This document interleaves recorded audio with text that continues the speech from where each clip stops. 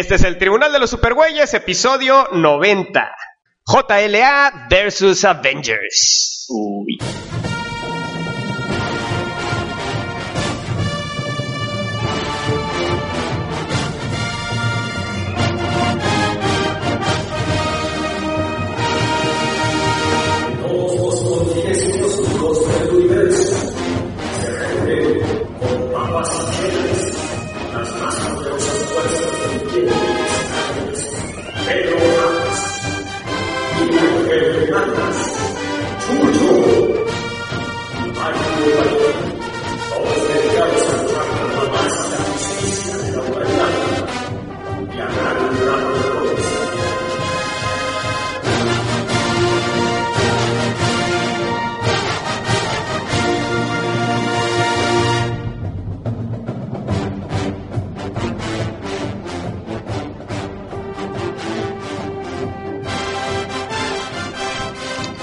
Y somos Pedro Ajas, Miguel Ángel Hernández, Jesús Morales y Mario Padilla. Y hoy tenemos un cómic realmente trascendental de qué hablar, ¿verdad, Pedro? Sí, la verdad es que qué gusto volverlo a leer y sobre todo, bueno, a veces podemos sonar como viejitos diciendo, ay, no nos gustó eso, pero bueno, creo que aquí sí vamos a hablar con mucho gusto de esto y sobre todo nos permite aquel que no lo haya leído, que le quede claro por qué nos quejamos de repente de otras cosas, ¿no? Es de esas raras... ¿Cómo que vamos a sonar como viejitos? No entendí. Sí, vamos a sonar como viejitos, güey. Ya te digo por qué. A ver, pero fíjate que es de esas raras ocasiones que es un cómic que nos gusta a los cuatro. Ey. Entonces, es de esas realmente raras ocasiones, cabrón. Pues yo me acuerdo cuando era muy común, pero creo que ya sí nos acabaron los que nos gustan. No, lo que pasa es que también no nos vamos mucho con los cómics que son así súper... O sea, sí nos vamos también a cómics que son menos conocidos. Bueno, eso sí. Pero bueno, entonces, fíjate que antes de entrar a Avengers JLA, o JLA Avengers, ¿qué pedo? Pues ¿Cuál es primero y cuál es después? Oficialmente JLA y de ahí. Es que en mi trade dice Avengers JLA, pero estoy viendo que en el tuyo dice JLA Avengers. Porque entonces, como era JLA Avengers. I'm sorry, man. I'm sorry. Bueno, de hecho es más, en las ediciones, como era, una la sacaba Marvel y otra DC, cuando la sacaba DC era primero Liga de la Justicia y las que sacaban. Ay, qué listo eres, pinche. Sí, a ver, entonces, bueno, entonces ¿No es por orden alfabético? No, mira, primero No, JLA y ahí Avengers JLA. Sí. Oigan, a ver, seriedad. Quiero hablar de un tema muy serio, Órale, muy pues. profundo y que realmente tuvo una trascendentalidad. ¿Existe trascendentalidad? No, Mario. Vamos a inventarla como el sospechosismo, cabrón. Una trascendentalidad. Nada más que tú no eres secretario de Gobernación. En este podcast. Es el podcast de la semana pasada. Digamos que me llovió un poco de mierda. Tantita. Y de paso a mí me salpicaron así. Yo no puedo dar mi Pero fíjate que, mira, a ver, vamos a decir, para los que no hayan oído el podcast de la semana pasada, resulta que se habló de manga. Y pues, Mario dijo, la manga. Yo decidí no comentar porque realmente no tengo nada que comentar de ese podcast. De hecho, si hubiéramos hecho un episodio sobre zapatos de charol, probablemente hubiera podido yo comentar un poco más que de manga, cabrón. Entonces, realmente el asunto no es por mamón que no quise, comentar. Realmente lo poco que dije... Un poco sí. Güey, realmente lo poco que dije es lo único que puedo decir al respecto. O sea, dije lo que tengo que decir al respecto. Ahora, contestándole a la gente que sí me dijo que vaya... Sí me disculpo profundamente, no fue la idea. Te dijeron que te veías muy Miguel. Exacto. O sea, ¿qué les pasa? No, o sea, dice Miguel que ahora resulta que... Si no les gusta, hagan su propio podcast, me cae. No, Inviten a sus invitados. pero dice que... Te viste muy... Dice, no estaba... Digan Hulk por allá. No. Mira, no fue... Regalémosles unos calcetines y que corran por la pradera. Que sean libres los muchachos. Bueno, el punto es que no fue mi intención ofender a la gente que le gusta el manga, sonando, no sé, queriendo minimizar de alguna manera, no, para nada, o sea, simplemente es un tema del que yo no sé nada y no he leído nada. Probablemente nuestro error fue querer comernos todo el pastel de un bocado. ¡Ay, Goldo! Y como realmente lo hace Pedro. Y comentar el tema amplio. Tal vez debimos de enfocarnos a una obra en específico para Exacto. empezar, en donde la hubiéramos podido leer todos, y entonces sí hubiera yo tenido realmente tela de donde cortar para comentar, ¿no? Pero realmente hablando de un tema tan amplio como manga, en donde yo no he leído absolutamente nada, y además era imposible para mí prepararme, ¿no? Porque pues no, ni modo que leyera yo 20 cosas, ¿no? Entonces, ahora lo poco que dije, pues simplemente comenté mi opinión al respecto. Lo poco que he leído, el contacto que he tenido, pues he tenido esa experiencia, ¿no? Entonces, pero sí resulté muy criticado por no estar, vaya, ofrecerles una disculpa a la gente que sí le gusta, que sí le gusta el manga, no es la intención, ¿no? No es la intención de hecho, yo siempre lo he dicho aquí y lo sostendremos siempre, o sea, si a ti te gusta algo y chingue su madre los demás, o sea. Claro. No tiene, el chiste yo estoy convencido de que hay un cómic, o que cada cómic que se publica es el cómic favorito de alguien, cabrón, y nadie tiene por qué hacer menos a esa persona porque le gusta cierto cómic, ¿no? Yo creo que todos tenemos derecho a que nos guste mucho algo.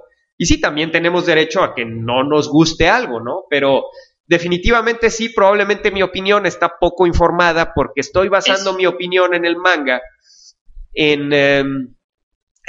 anime, que ese ha sido mi contacto, y realmente manga, pues debo decir que no he leído prácticamente nada, ¿no? Entonces a lo mejor tienen razón en que tengo que leer manga, ¿no? Entonces sí, lo voy a leer las obras que recomendaron, las voy a tomar de hecho vamos a hacer más adelante programas al respecto, así como en plan de libro del mes, pero enfocándonos a esas obras, no, creo que nuestro error más grande fue ese, el querernos comer el pastel completo sin realmente ninguno de nosotros ser fan de Hueso Colorado, ¿no? Entonces, sí, creo que sí.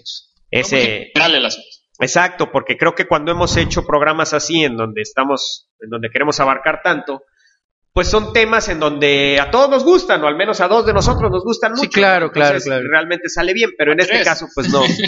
Exacto, entonces, ese fue el detalle. Entonces, bueno. Que hay que hablar de las cosas positivas, que tuvimos a dos buenos invitados que hicieron su esfuerzo. Claro, sí. Y la verdad es que todo lo que aportaron ellos fue muy interesante. Y pues bueno, realmente no salió como queríamos, pero principalmente mi meta de comentar esto era pues aclarar el malentendido de por qué no estuve, ¿no? Y la verdad es esa, simplemente no tenía yo nada que comentar al respecto, no sé nada. En un futuro tal vez. Exactamente, vamos a hacerlo, pero muy enfocado. ¿Y qué pedo, Pedro? ¿Me querías decir algo del cine? ¿Qué Sí, bueno, pues me llama la atención ahorita, leí la nota de que para la nueva película del Hobbit, Peter Jackson lo que está queriendo hacer es normalmente son 24 por segundo, 24 imágenes por segundo para... 24 frames, le llaman. Ajá, para dar idea de movimiento, pues ahora... ¿Cómo se llama, Chucho? 24 cuadros por segundo, sí. Ajá. ¿Pero cómo se dice frames en español? Cuadros. 24 cuadros por segundo. Ahora quiere manejar el doble con grabación 3D y bueno, pues dicen que eso le va a dar un realismo muy impresionante, le va a dar una profundidad, y los que han visto solamente una muestra de 10 minutos de esto dicen que es casi como ver un set y que es muy impresionante, y que bueno, pues ese va a ser el próximo salto tecnológico que vamos a ver en las salas. Fíjate que son las que graban HD ya ahorita todas casi. Según yo vi eso en los estudios Universal en Los Ángeles. Ajá. Quitaron la parte de King Kong. Antes, como por 15 años, estuvo en el camioncito del tour. Pasabas por una parte en donde King Kong estaba atacando a la ciudad, pero era un set y era un animatronic King Kong, ¿no?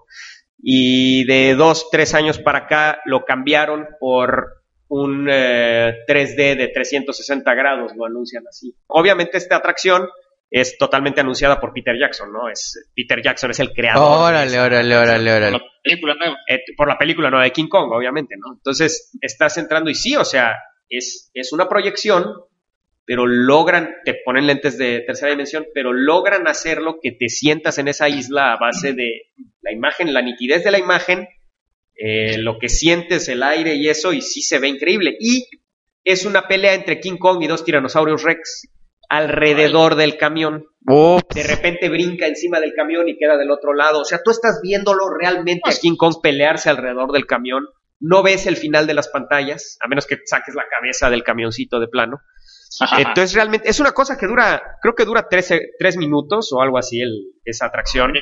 Pero realmente como demostración de la tecnología que está queriendo introducir Peter Jackson, está cabrón, güey. Sí. Entonces, probablemente eso es lo que él está queriendo meter en su película nueva del Hobbit, ¿no? Yo creo que más bien se quiere subir al vagón de James Cameron, ¿no? No, claro, por supuesto. ¿Cómo ven ustedes que ahora ya la amplió y ya van a hacer 3 películas cuando iban a hacer 2? La verdad yo no sé de dónde va a muy sacar 3 películas del libro del Hobbit. O sea, el libro del Hobbit es un libro que de hecho es delgadito. Mucho, no es tan... Vaya, es una novela para adolescentes. Con los otros de los Sí. de los anillos. Sí, o sea, realmente no sé de dónde va a sacar 3. Si yo mira, como yo decía, Creo que va a meter del Silmarillion.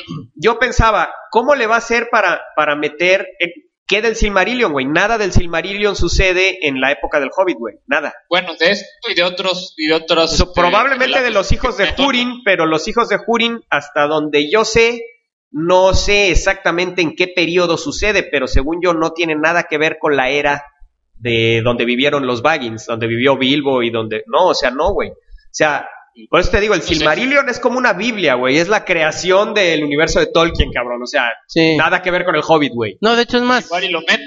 Está relleno. Está recopilado de cosas que dejó Tolkien. Exacto, ¿no? Son muchas historias aisladas. Y los hijos de Húrin es ya una novela, ya es una historia más estructurada, pero también yo no sé exactamente en qué periodo cae, pero lo que sí sé y te puedo decir con toda seguridad es que es un periodo totalmente diferente a donde vivieron los Baggins. Okay. Entonces, y donde sucedió todo el desmadre con Sauron, ¿no? O sea, nada que ver, güey. Entonces no creo, Chucho. Ahora, si estás hablando del Hobbit, güey, probablemente pensaría yo, ok, lo va a dividir en 2 películas. Porque sí, en 2 películas sí me checa, güey. Hasta cierto punto en 2 películas sí, porque inclusive hasta veo en qué punto cortarlo. Claro. No se los spoileo, pero sí veo exactamente hasta en qué punto cortarlo 2 películas. Pero 3... Pues mira, yo finalmente confío en Jackson. Creo que es un habilidoso director. Nos ha demostrado que tiene capacidad. Eso sí, en algunos detallitos de King Kong me dieron huevita. Pero pues creo que todo el director tiene sus... Muy romántica la escena de King Kong bailando en el lago congelado. Profundamente romántica y emotiva. Pero bueno, pues es que tú eres un pinche insensible, cabrón. Pero bueno, creo que hasta los mejores directores... Lloré porque me recordó cuando yo, güey. Pero bueno, no, esa escena final de King Kong estuvo chida en el cine. Entonces, a mí me encanta la película, pero sí debo decir y debo de aceptar que es innecesariamente larga. Sí, yo también coincido con eso. Se nota mucho el CGI. Sí. Demasiado. No, fíjate que... No, yo tampoco. No, para nada, para porque me parece súper bien actuado King Kong. O sea, eso sí. Eso sí. Pero la carrera con los dinosaurios se ve que es lo que justo te iba a decir, esa escena con los dinosaurios, ahí se super nota. ¿Sabes en qué la cagó? Es que ¿sabes qué? Esa escena de los dinosaurios me desagradó tanto porque, no aplastaban justo a los personajes principales que me fui a miar al cine. No, me fui a miar, me salí a miar ¿Sabes qué es lo que me caga de la pelea con el tiranosaurio? Esa caída en las lianas. Porque eso no aparece en la película de los 30. O sea, la película de los 30 se pelean en tierra. O sea, nunca se pelean colgados de lianas y todo eso. O sea, esa secuencia como que sí estuvo demasiado fuera de... probablemente le quitó realismo, güey. Sí. Pero... Porque de hecho el chiste de King Kong es que al menos en la película de los 30 era la perspectiva en donde tú veías a los personajes chiquitos, pero lo veías desde la perspectiva de ellos, entonces veías para arriba a King Kong peleándose con el tiranosaurio. Entonces Peter Jackson en esta escena en donde los pone peleándose en el aire, en las lianas, elimina esta perspectiva de que son gigantes. Entonces le quitó mucho hasta cierto punto a esa pelea tan interesante porque ya no la estás viendo como 2 titanes inmensos peleándose, simplemente la estás viendo como 2 monstruos peleándose y ya no tiene esa perspectiva de wow, inmensos, ¿no? Sí, además de que regresamos, yo también en esa parte de las lianas y sobre todo en esa de los dinosaurios perdí el realismo. Pero mi principal queja es el innecesario preámbulo tan largo. Es un preámbulo demasiado largo. Además. Creo que esa es realmente donde está el error. Y yo, habiendo visto la película de los 30 tanto, porque estaba en un videocassette, en la primera videocasetera que tuve, la vi 30 veces cuando era niño, cabrón. Entonces me acuerdo que el preámbulo era muy rápido. O sea, realmente, ok, tú vas en la isla, chido, vámonos. O sea, nada de prehistoria nada de historia previa sobre la actriz, nada de historia previa. No, ahora, y te voy a decir una cosa, yo estoy de acuerdo contigo de que está largo. Pero bueno, aunque me gustó esa historia, ese trasfondo, pero se pudo haber hecho con menos tiempo. Sí, o sea, definitivamente. Se puede Está armar bien que les diera más profundidad, pero con menos tiempo. Se alargó demasiado. Sí, bueno, ¿te querías decir otra cosa, Miguel? A ver. ¿Algún otro tema? ¿No? Bueno, yo quería... ¿Qué pedo con Pedro? No, yo quería comentarles de que fui a una... Quiero comentar tantito de convenciones, güey. Órale. Porque, fíjate que... Oye, sí, esas fotos, ¿dónde están? Para la gente que nos oye, que tiene tiendas de cómics, de juguetes, de parafernalia, no sean mierdas. O sea, mira, fui a un evento en el World Trade Center, ahí en el DF, ¿no? Resulta que había esta cosa de Star Wars, ¿no? Entonces, habíamos ido a Six Flags el día anterior y pues decidimos fuimos a ver qué había en el World Trade Center. Y pues entramos, ¿no? Para esto Fabiola resultó mucho más abusada que yo, cabrón, porque qué raro. Yo llegué al evento de Star Wars y pues yo derechito a comprar los boletos, ¿no? 100 pesos la entrada, güey. 100 pesos, cabrón. O sea, pagué 200 varos, güey, pero bueno, X. Entonces, y luego abajo había una cosa de computadoras. Y Fabi quería entrar, ¿no? La verdad, a mí también me interesaba. Pero entonces Fabi fue a la salida y, oiga, señor, ¿ya no va a regresar? ¿No? ¿Me regala sus gafetes? Ah, sí, ¿cómo no? Me regala, ya entramos de gratis, güey. Entonces, la verdad, resultó bastante inteligente. Fíjate que ese es un truquito también que usa mucha gente en la Comic Con. Sí. Cuando, yo me acuerdo, hay unas filas enormes para entrar en las mañanas, pero ya cuando son como las 2, 3 de la tarde, salen los mismos gringos así con sus gafetes y ellos solitos se lo quitan. Si ven a alguien que esté por ahí, se lo regalan. ¿Quién lo quiere? No, que yo, y ya se acerca alguien y se lo dan. Sí. Pero fíjate que, bueno, independientemente de eso, o sea, vaya, este evento de Star Wars, ¿no? De coleccionistas de Star Wars. Para empezar, 100 pesos la entrada, cabrón. No cualquiera, güey. 100 pesos la entrada. O sea, yo dije, bueno, quiero ver qué pedo, ¿no? Entonces, bueno, entro, güey. Era un mercadito de pura venta de parafernalia de Star Wars y de todo realmente, ¿no? Puros juguetes geek, ¿no? Juguetes, ya saben, ya lo saben, lo hemos visto 20 veces, ¿no? Y gente disfrazada también. Poquita, ¿eh? O sea, creo que de disfraces había unos 10 disfraces. 15 disfraces, cuando mucho. Y de ahí en fuera, todo el evento era pura vendimia, ¿no? Entonces yo dije, a ver, pagué 100 varos por persona por entrar a un evento de pura vendimia. No hay nada. Al final tenían disque al güey que hizo al almirante Akbar, ¿no? Espérate, güey. No, espérate. Es que ese es el punto. ¿Quién es ese? Un gringo. Ahí tenían un gringo, cabrón, que disque era el almirante Akbar, ¿no? Entonces yo le grito, ¡eh! Porque detrás de la cortina, ¿no? Say it's a trap. Y el güey dice, it's a trap. Pero lo dice así súper mal, güey. Yo me quedé, ay, qué chafa lo dijo. Y entonces viene un güey de los de seguridad. Oye, es que lo que pasa es que él no hizo la voz. Él nada más estuvo dentro de la botarga. Ok, chido, que lo traen. Entonces, pero dice que cuando le dicen que diga it's a trap, él lo dice, ¿no? Entonces, y yo, chido, güey. O sea, pero bueno. Entonces, ya seguí viendo y para esto yo desde hace mucho tiempo le traigo ganas. A mí me gustan mucho los Legos. Ajá. Le traigo ganas a la Estrella de la Muerte de Lego. Ya la viste, chido. En Estados Unidos es un Lego caro, pero el Lego más caro te cuesta $200, $300 cuando mucho. $250 es el Lego más caro, empaquetado, ¿no? Porque obviamente si lo compras por piecitas, pues te puedes gastar lo que quieras, cabrón. Pero o sea, el Lego empaquetado es de $250, es lo más caro, ¿no? Que allá es una locura de caro un Lego de esa cantidad. Sí. Entonces, desde hace tiempo le traigo el pique, ¿no? Y pero pues aquí en México no la venden realmente, en ningún lado la venden. Entonces, un cabrón la tenía ahí, ¿no? Y una caja, pues, de eso de que se ven las esquinitas ya como que desgastaditas el cartoncito y así, ¿no? Oye, ¿en cuánto la das? 9,500.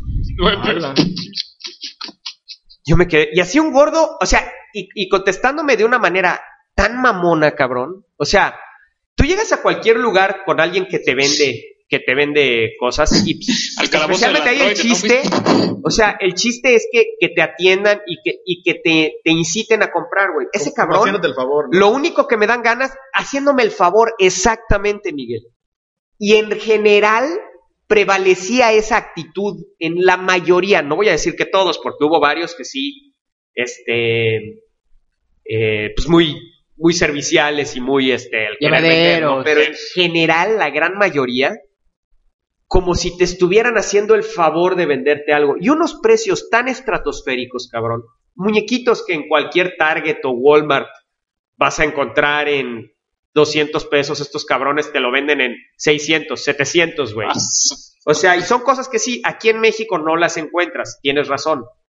Pero no mames, cabrón. O sea, no vas a tener una utilidad del 500% o 800% sobre un artículo, güey. Eso no es el comercio, no es comercio justo, no es comercio honrado, güey. O sea, yo creo que hay un margen de utilidad correcto para todo, en donde sí, el comerciante tiene que tener su utilidad, pero eso ya son ridiculeces, güey. O sea, yo obviamente quiero la Estrella de la Muerte, pero no voy a pagar, o sea, ni loco, güey. O sea, y la quiero así como que, pues sí, o sea, si la encuentro a un precio accesible y todo, pues órale, va, y chido, ¿no? Pero, o sea, ¿qué piensa ese cuate? Además, yo no sé en cuánto les venden ese espacio. No tengo ni idea en cuánto les vendieron ese espacio.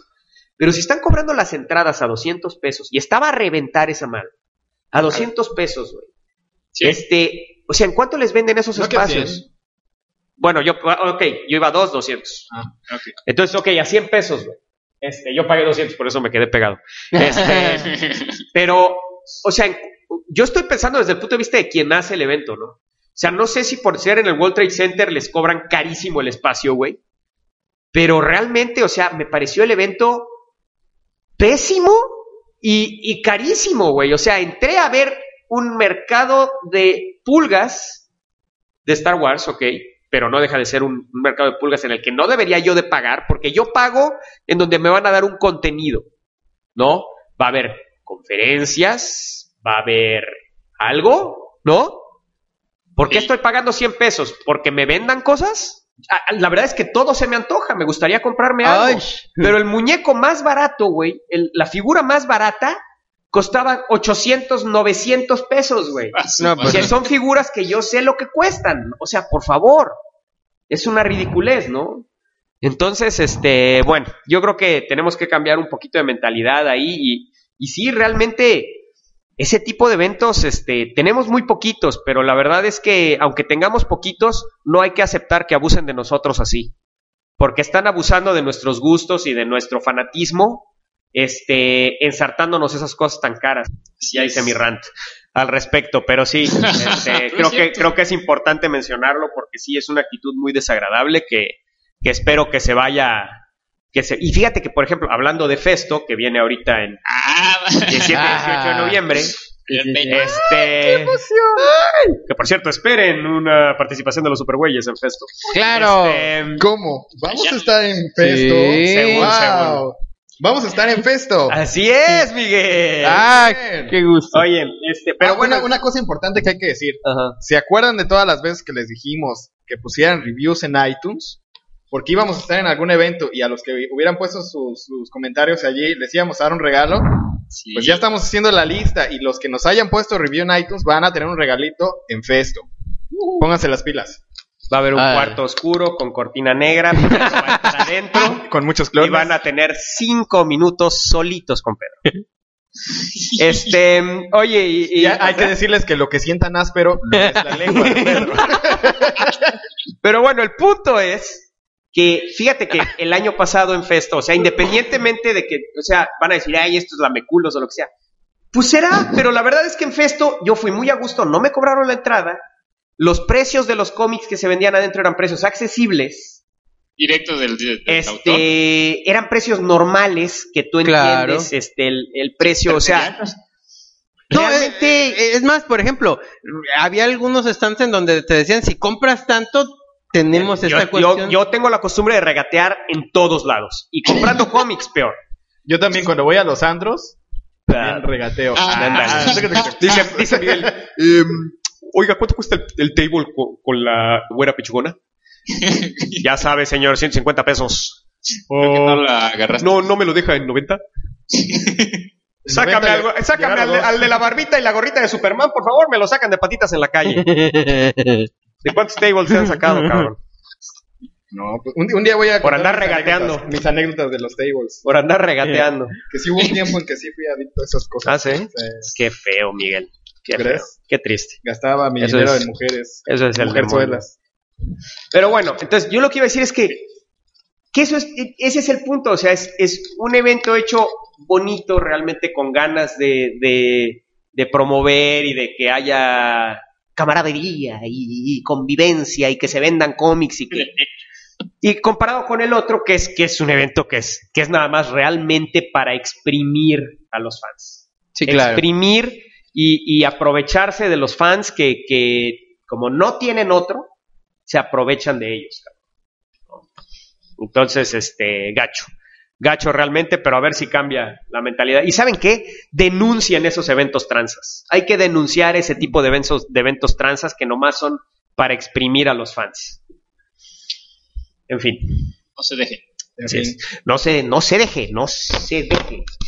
Y Pero también hay que alabar a los eventos que son chidos, exactamente. Los eventos que hacen las cosas bien y los eventos que promueven realmente y que son divertidos, güey, porque a eso vamos a esos eventos, güey. También. A divertirnos, a pasárnosla chido, en fin, güey, no a que comerciantes mamones te digan 1,000 pesos.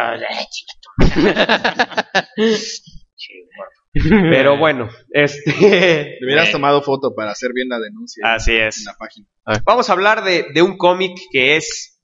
Yo tengo la idea de que si en cómics hablamos de la vieja escuela, creo que viene siendo el último cómic de la vieja escuela. ¿De qué cómic estamos hablando, Pedro? JLA Avengers. JLA Avengers. Y JLA Avengers. Bueno, como ustedes quieran. Sorry. Oye, ¿publicado en? En 2003. 2003. ¿Por? Pues Marvel y DC. Uno número lo sacaba por Kurt Busiek. Por Kurt Busiek y George Pérez. Y George Pérez, el increíble George Pérez. Exactamente. No, hay que decir doblemente increíble aquí porque él se entinta. Normalmente ocupaba varios entintadores, está dibujando y entintando. Cierto, es un trabajo perrón. No, y hablando de eso, yo le decía a Mario que bueno, se me hace muy padre porque efectivamente es un trabajo comercial, eminentemente comercial, los dos super equipos de las compañías más comerciales.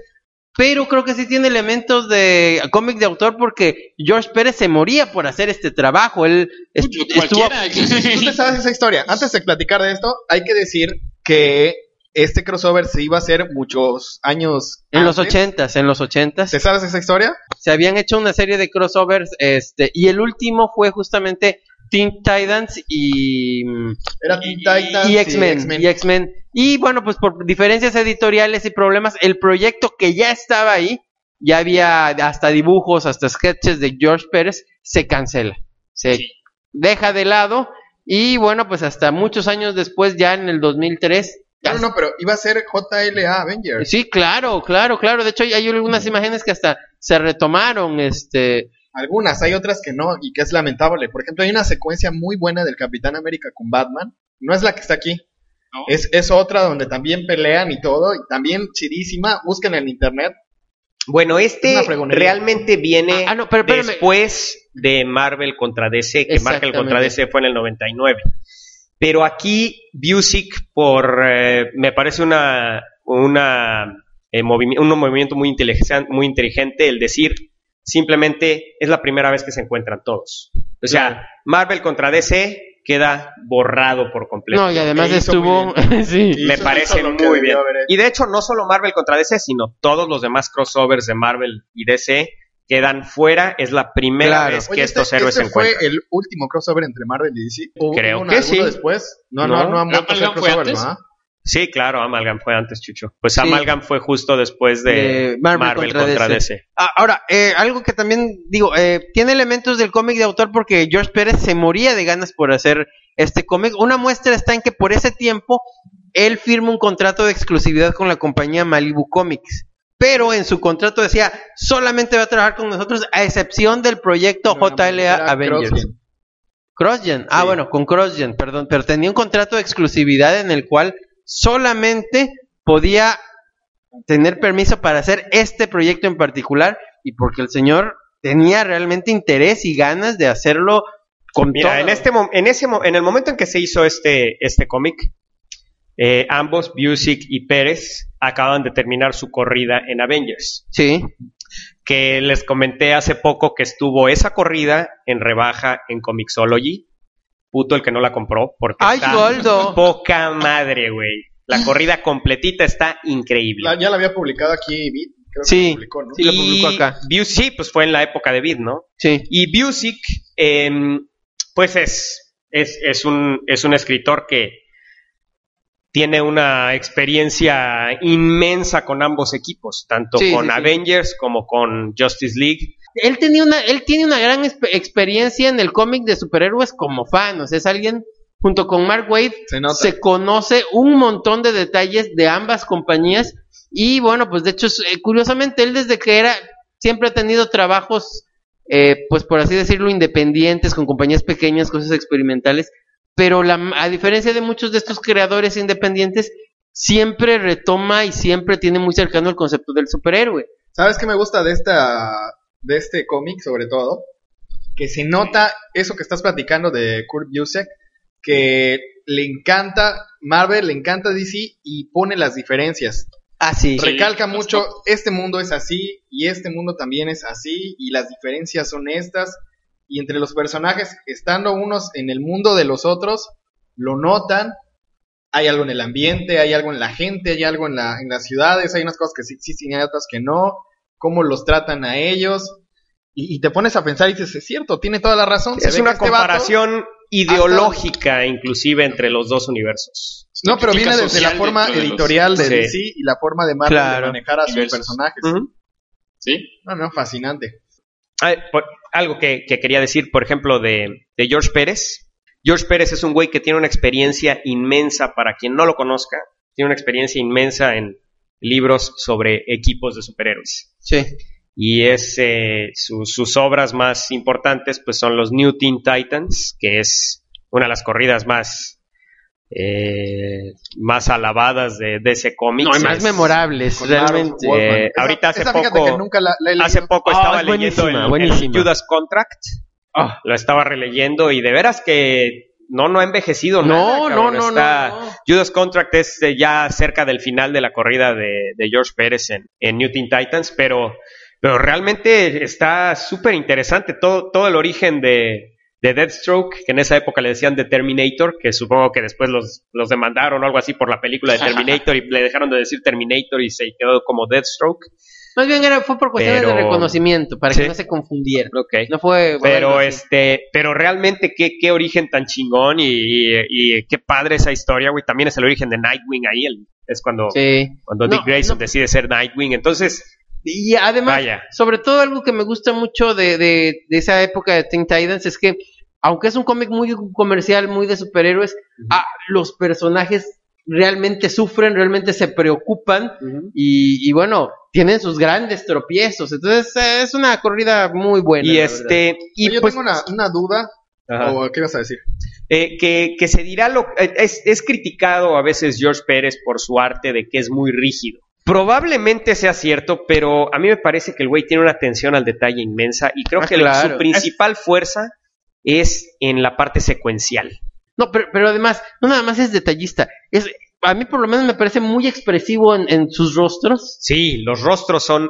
Y además él es tan detallista que, por ejemplo, las estaturas de los personajes siempre las mantiene. Por momentos también, de repente, no sé si aquí, pero por momentos tampoco tiene miedo en poner plastas negras. Entonces, bueno, eso lo hace un tipo que es muy hábil en cómo contar una historia y muy hábil en cómo comunicar también, porque hay momentos en que los hace, si siente que va a funcionar una plasta negra, no tiene miedo en ponerla, junto con detalles, ¿no? Y pues es el dibujante de la Biblia para todos los que nos gusta de ese cómics, que es Crisis en Tierras Infinitas, que es claro. Además, una de mis series favoritas de toda la existencia en cómics, y es una serie que igual te puedes aventar viendo cada número y nomás viéndolo, güey, o sea, ni siquiera lo tienes que leer, cabrón. O sea, la profundidad de la historia, la profundidad de los personajes. Algún día vamos a dedicar unos episodios a Crisis, nada más que eso va a tener que ser a mucho detalle y van a tener que ser unos cuantos episodios. Pero y bueno, va a depender de si no odian este episodio, porque si odian este episodio, ya valió mal. Crisis. No, si no les gusta, nos vale, o sea, lo vamos a hacer en Crisis en las Tierras Infinitas. JLA Avengers toma mucho de Crisis en las Tierras Infinitas, no solo en el arte y en el estilo, sino también en la historia. Yo quiero hacerles una pregunta, porque lo que estoy viendo aquí en esta unión de estos grupos era el grupo que estaba en ese momento de JLA contra el grupo que estaba en ese momento de Avengers. Sí. Mi teoría es que creo que al buen Kurt como que no le cae bien Hulk. En Marvels no lo metió. Hulk. Ahora sí lo dije bien. Sí. En Marvels no lo metió y en este tampoco sale. Creo que más bien es producto de la época, Miguel. Eso es lo que les iba a preguntar, porque yo no leí Avengers. ¿Qué pasaba en Avengers en ese momento? No, es que Hulk es un miembro fundador de los Avengers. Sí. Pero por mucho tiempo no ha sido compatible con los Avengers. Pero de Avengers yo no sabía. No, en ese tiempo vamos más allá. Hulk estaba en un cambio muy radical porque estaba terminando su corrida también Peter David. Estaba en un sube y baja. Pero no tenía nada que ver con Avengers. Y no tenía nada que ver en ese momento con Avengers. De hecho tenía como dice Mario, tenía muchos años de estar despegado. Ahí se estaba volviendo como que a regresar como que estaba entre este Hulk ya integrado con Banner y estaba regresando a ser este Hulk salvaje, y no andaba muy bien Hulk en ese tiempo en cuanto a argumento, con todo y que Peter David lo estaba guionizando, pero ya los últimos números de Peter David casi no me gustaron. Pues fíjate, mira, es un doble punto a favor de Busek porque está agarrando a los dos grupos en las épocas actuales de ese tiempo.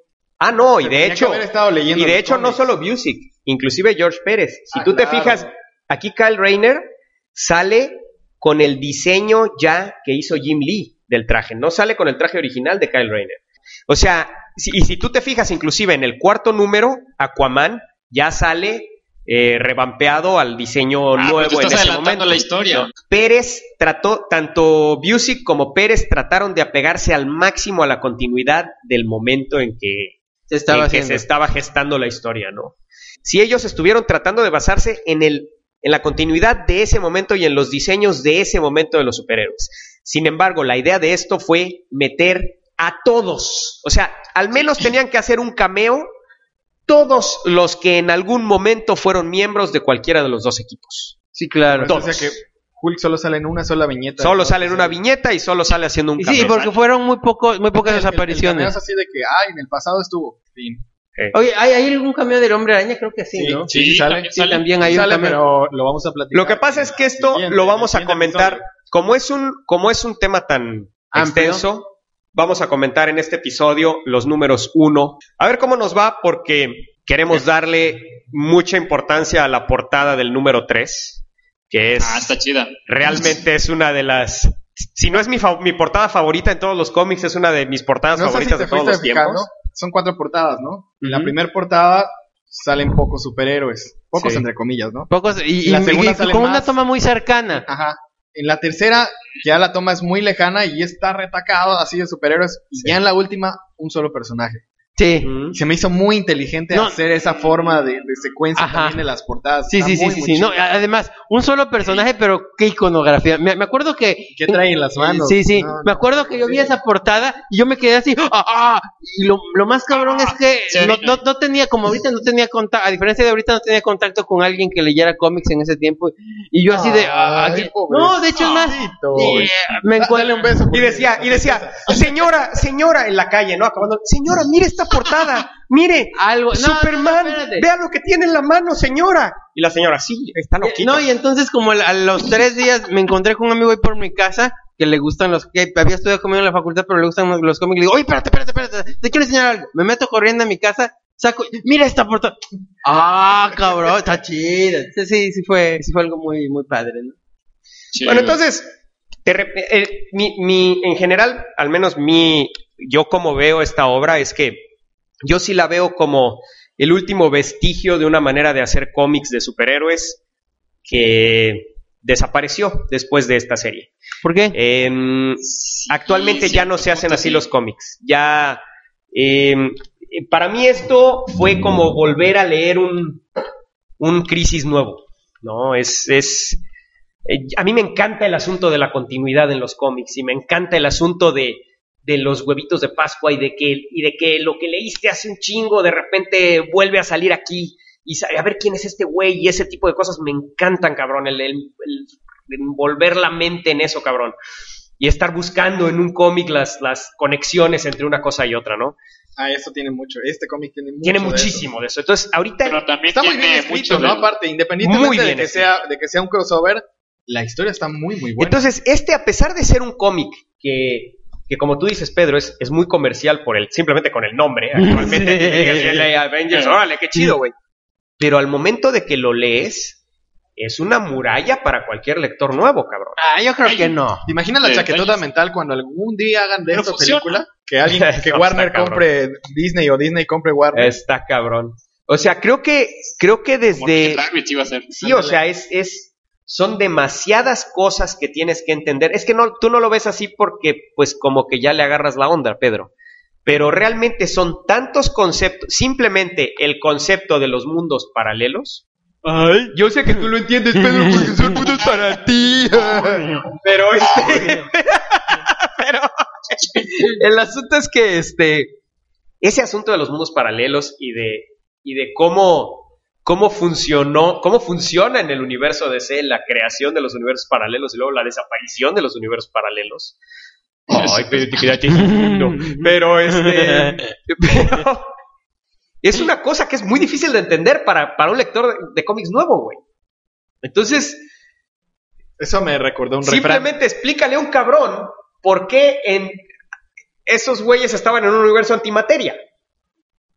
Entonces, a eso es a lo que me refiero. Pero cuenta tu chiste. Me recordó un refrán. El que con lobos anda es Kevin Costner. Entonces, el asunto es que sí, realmente es un cómic que es complicado de leer, cabrón. Es como si le dieras, ¿cómo dices? El de Saramago, ¿a quién? O ay, quiero leer novelas y bolas, le soltas 100 años de soledad, ¿no? O algo así, o sea, está denso. Es García Márquez, ese no es Saramago. Bueno, pero igual el estudio de la ceguera, ¿no? Ese es el ensayo sobre la ceguera. Sí, igual que tiene un título bien atractivo, cabrón. Igual que La película está... No, la novela está mejor, Okay, vale, oye, verás, no tienen título los cómics estos, ¿verdad? ¿Cómo no? Sí. El primero se llama Journey into Mystery. Está esa. Sí, primero. Exactamente. Sí, claro. Exacto, Journey into Mystery. Y el segundo se llama Contest of Champions. Con obvia alusión a el primero, Journey into Mystery, era una antología de cómics un cómic que era una antología en los 60s, en donde empezó con historias de monstruos gigantes, pero por ahí a partir de los 20 o algo así apareció un superhéroe que todos conocemos bastante bien. ¿Se llama Thor? El dios del trueno. Fue su primera aparición en las páginas de Marvel. ¿El dios del trueno? Y Contest... no es precisamente ese trueno. Y Contest of Champions... Entonces sería Pedro... no. Y el título de Contest of Champions es alusivo de la primer miniserie de Marvel Comics, en donde de hecho un personaje, uno de los villanos de esta serie, tiene una participación extremadamente prominente, pero eso lo vamos a platicar al rato. Pero fíjense que de veras, si les gusta esto, lean Contest of Champions, súper recomendado. Es la primer miniserie que Marvel Comics publicó como plan de miniserie. Yo leí la Contest of Champions 2. Sí, yo también. Y es porque me la recomendó Pedro. No, Miguel, está buenísima, tienes que leer esto. Me reventó así en la cara. ¿Qué? es que se pelean y no, léelo, y ya luego lo comentamos. Ay, pues por eso lo leí. Sí, así es, Pedro, cuando te recomienda algo, por si no lo sabías. Bueno, entonces, pues yo creo que lo que vamos a hacer es, vamos a empezar con una reseñita muy rápida. Lo que sí les recomendamos, o sea, yo creo que este podcast lo van a oír mucho mejor si tienen el cómic enfrente, ¿no? A lo mejor. No vamos a ir cuadro por cuadro ni nada, pero nuestra idea es ir explicando todas las minucias y explicar todo lo que vemos en el cómic, ¿no? Y las cosas que son difíciles de entender, tratar de dilucidarlas para ustedes. Algo así como el comentario del director, pero del cómic, ¿no? Exactamente. Y obviamente va a haber muchos spoilers. Bueno, va a ser puros spoilers, de hecho. Sí. Entonces, el punto aquí es que vamos a hacer una reseñita rápida. Sí les recomendamos que, por favor, quienes no lo hayan leído, le paren en este momento, vayan, leen los 2 primeros capítulos y luego ya vienen y nos siguen oyendo. Oye, ¿viste ya vamos a empezar? ¿Ya podemos empezar? ¿Ya? Pero es que vamos a hacer la reseñita antes, ¿no? ¿O qué? Bueno, está bien. Es que yo quería comentar algo de... Ahorita, que este crossover no nada más es Liga de la Justicia y Avengers. Ajá. También sale Conan. Sí. Pero ese no es Conan, idiota. Ay, claro que es Conan. Es Conan, imbécil. Ahorita te voy a decir quién es. Pusieron otro apellido, pero es Conan. Ahorita te voy a decir quién es. La Sonia Roja. Ignorante. Exacto. Está ignorante. Bueno, entonces, básicamente la historia es que... Que de veras estoy viendo Game of Thrones. Ya no como Pedro. Bueno, entonces, básicamente en el número 1 empezamos a ver intrusiones de el universo Marvel en el universo DC y del universo DC en el universo Marvel, y de hecho vemos 2 universos completos desaparecer, uno basado en Marvel y otro basado en DC. De hecho no puedes empezar ningún buen crossover de destrucción de mundos sin acabar con la sociedad de la injusticia antes. Pobres güeyes, siempre se los chingan al principio. Pues mira, lo que pasa es que a mí me pareció más que otra cosa como que un homenaje a Crisis. A Crisis, ¿no? En las Tierras Infinitas, ¿no? Sí, de hecho, en Crisis en las Tierras Infinitas, la primer tierra que vale madre, pues es Tierra 3, que es donde vivían precisamente Ultraman, Owlman y Superwoman, ¿no? Que son las contrapartes de la Liga de la Justicia. Entonces por un lado vemos un universo desaparecer en Marvel, un universo desaparecer en DC. Vemos a la Liga de la Justicia, por un lado, luchando con un tipo que obviamente es de Marvel Comics, ¿no? Pero lo vemos que está sucediendo en DC Comics, ¿no? Porque vemos ahí el Big Belly Burger y Lexmark, uno de las propiedades del Lex Luthor, ¿no? Y de hecho, Belly Burger también es propiedad del Lex Luthor, o sea, los dos. ¿Tampoco? Sí, las dos tienditas están ahí. Bueno, pues es Big Belly Burger es la hamburguesería que siempre sale en DC Comics. Sí, pero un gordito bigotón con copete. Sí, a ver, entonces Se parece a Kevin Smith. Así es. Entonces, de hecho, sí, fíjate, en la corrida de Kevin Smith. No es cierto, sí. Vemos a Terminus contra la Liga de la Justicia y por otro lado vemos a Starro, el Conquistador, contra los Vengadores en el universo Marvel, ¿no? Entonces ese superhéroe siempre, ese enemigo siempre se me ha hecho tan kikiri. Ay, no, chingosísimo. Tiene cosas buenas. ¿Y ahora?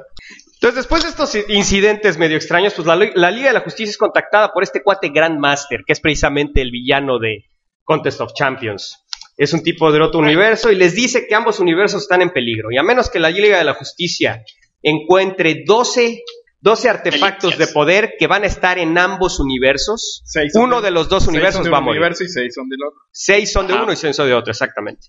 Entonces ellos viajan a la otra tierra, la Liga de la Justicia, encontrando un lugar muy extraño para ellos, ¿no? Ven que hay monstruos y hay asesinos por todos lados, hay tiranos en varias naciones, en fin, ¿no?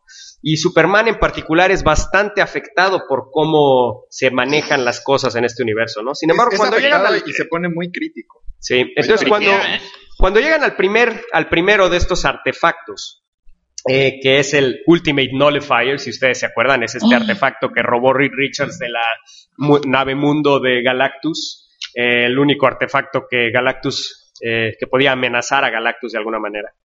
Entonces cuando encuentran este Ultimate Nullifier, se encuentran con los Avengers y entonces los lleva de regreso a su propio mundo, ¿no? Y logran traer el Ultimate Nullifier de regreso. Los Avengers, por su lado, se encuentran con Metron, este dios de la ciencia y del conocimiento, el nuevo dios curioso, de la ciencia yo y del siempre le decía conocimiento. Metron.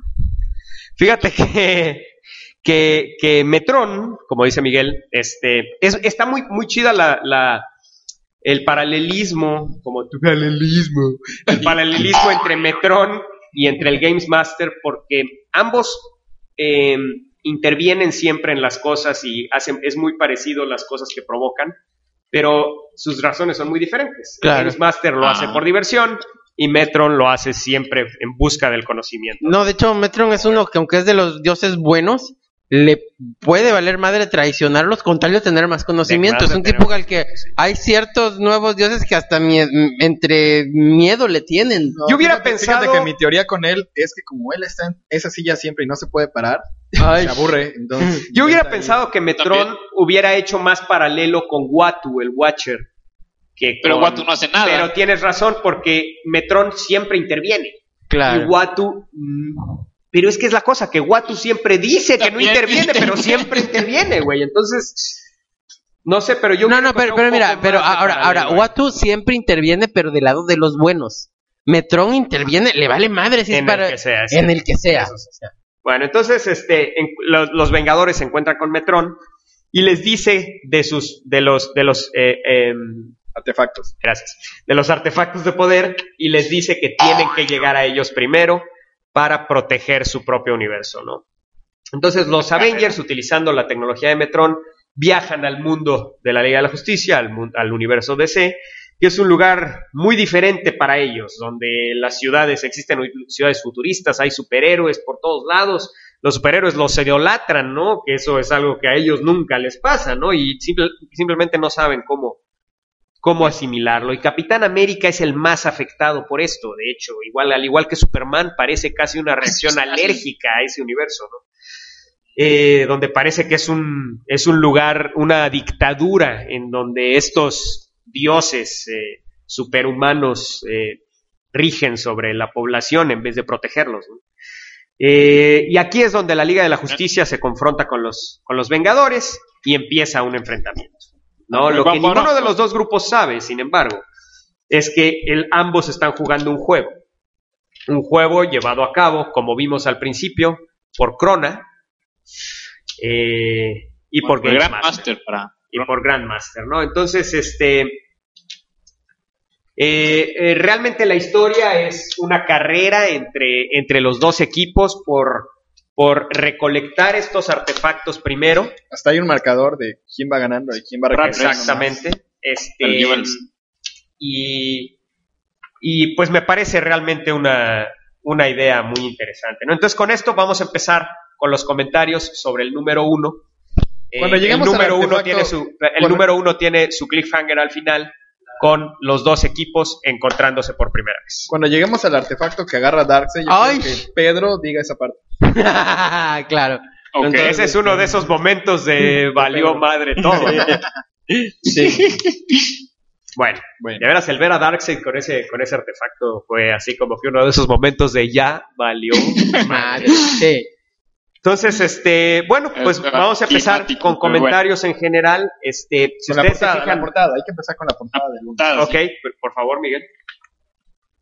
Decíamos hace rato, platicábamos que George Pérez le da como mucho enfoque a cómo se debe de ver cada superhéroe, ¿no? Cada uno tiene como sus características físicas. Por ejemplo, vemos que Thor tiene su naricita muy respingada, pero la complexión también de los personajes es importante. Ya les decía yo hace rato que yo de Marvel, de Avengers, pues no sé mucho.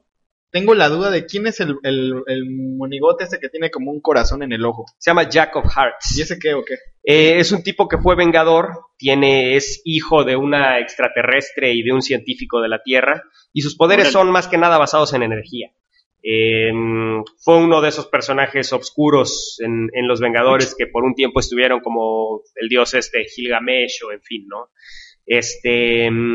También vemos, por ejemplo, abajo a Triatlón. Ajá. Que este cuate pues es un vengador que pues fue creado por Kurt Busiek. Exacto. Y por eso es que Kurt Busiek Lo incluye. Lo incluye, ¿no?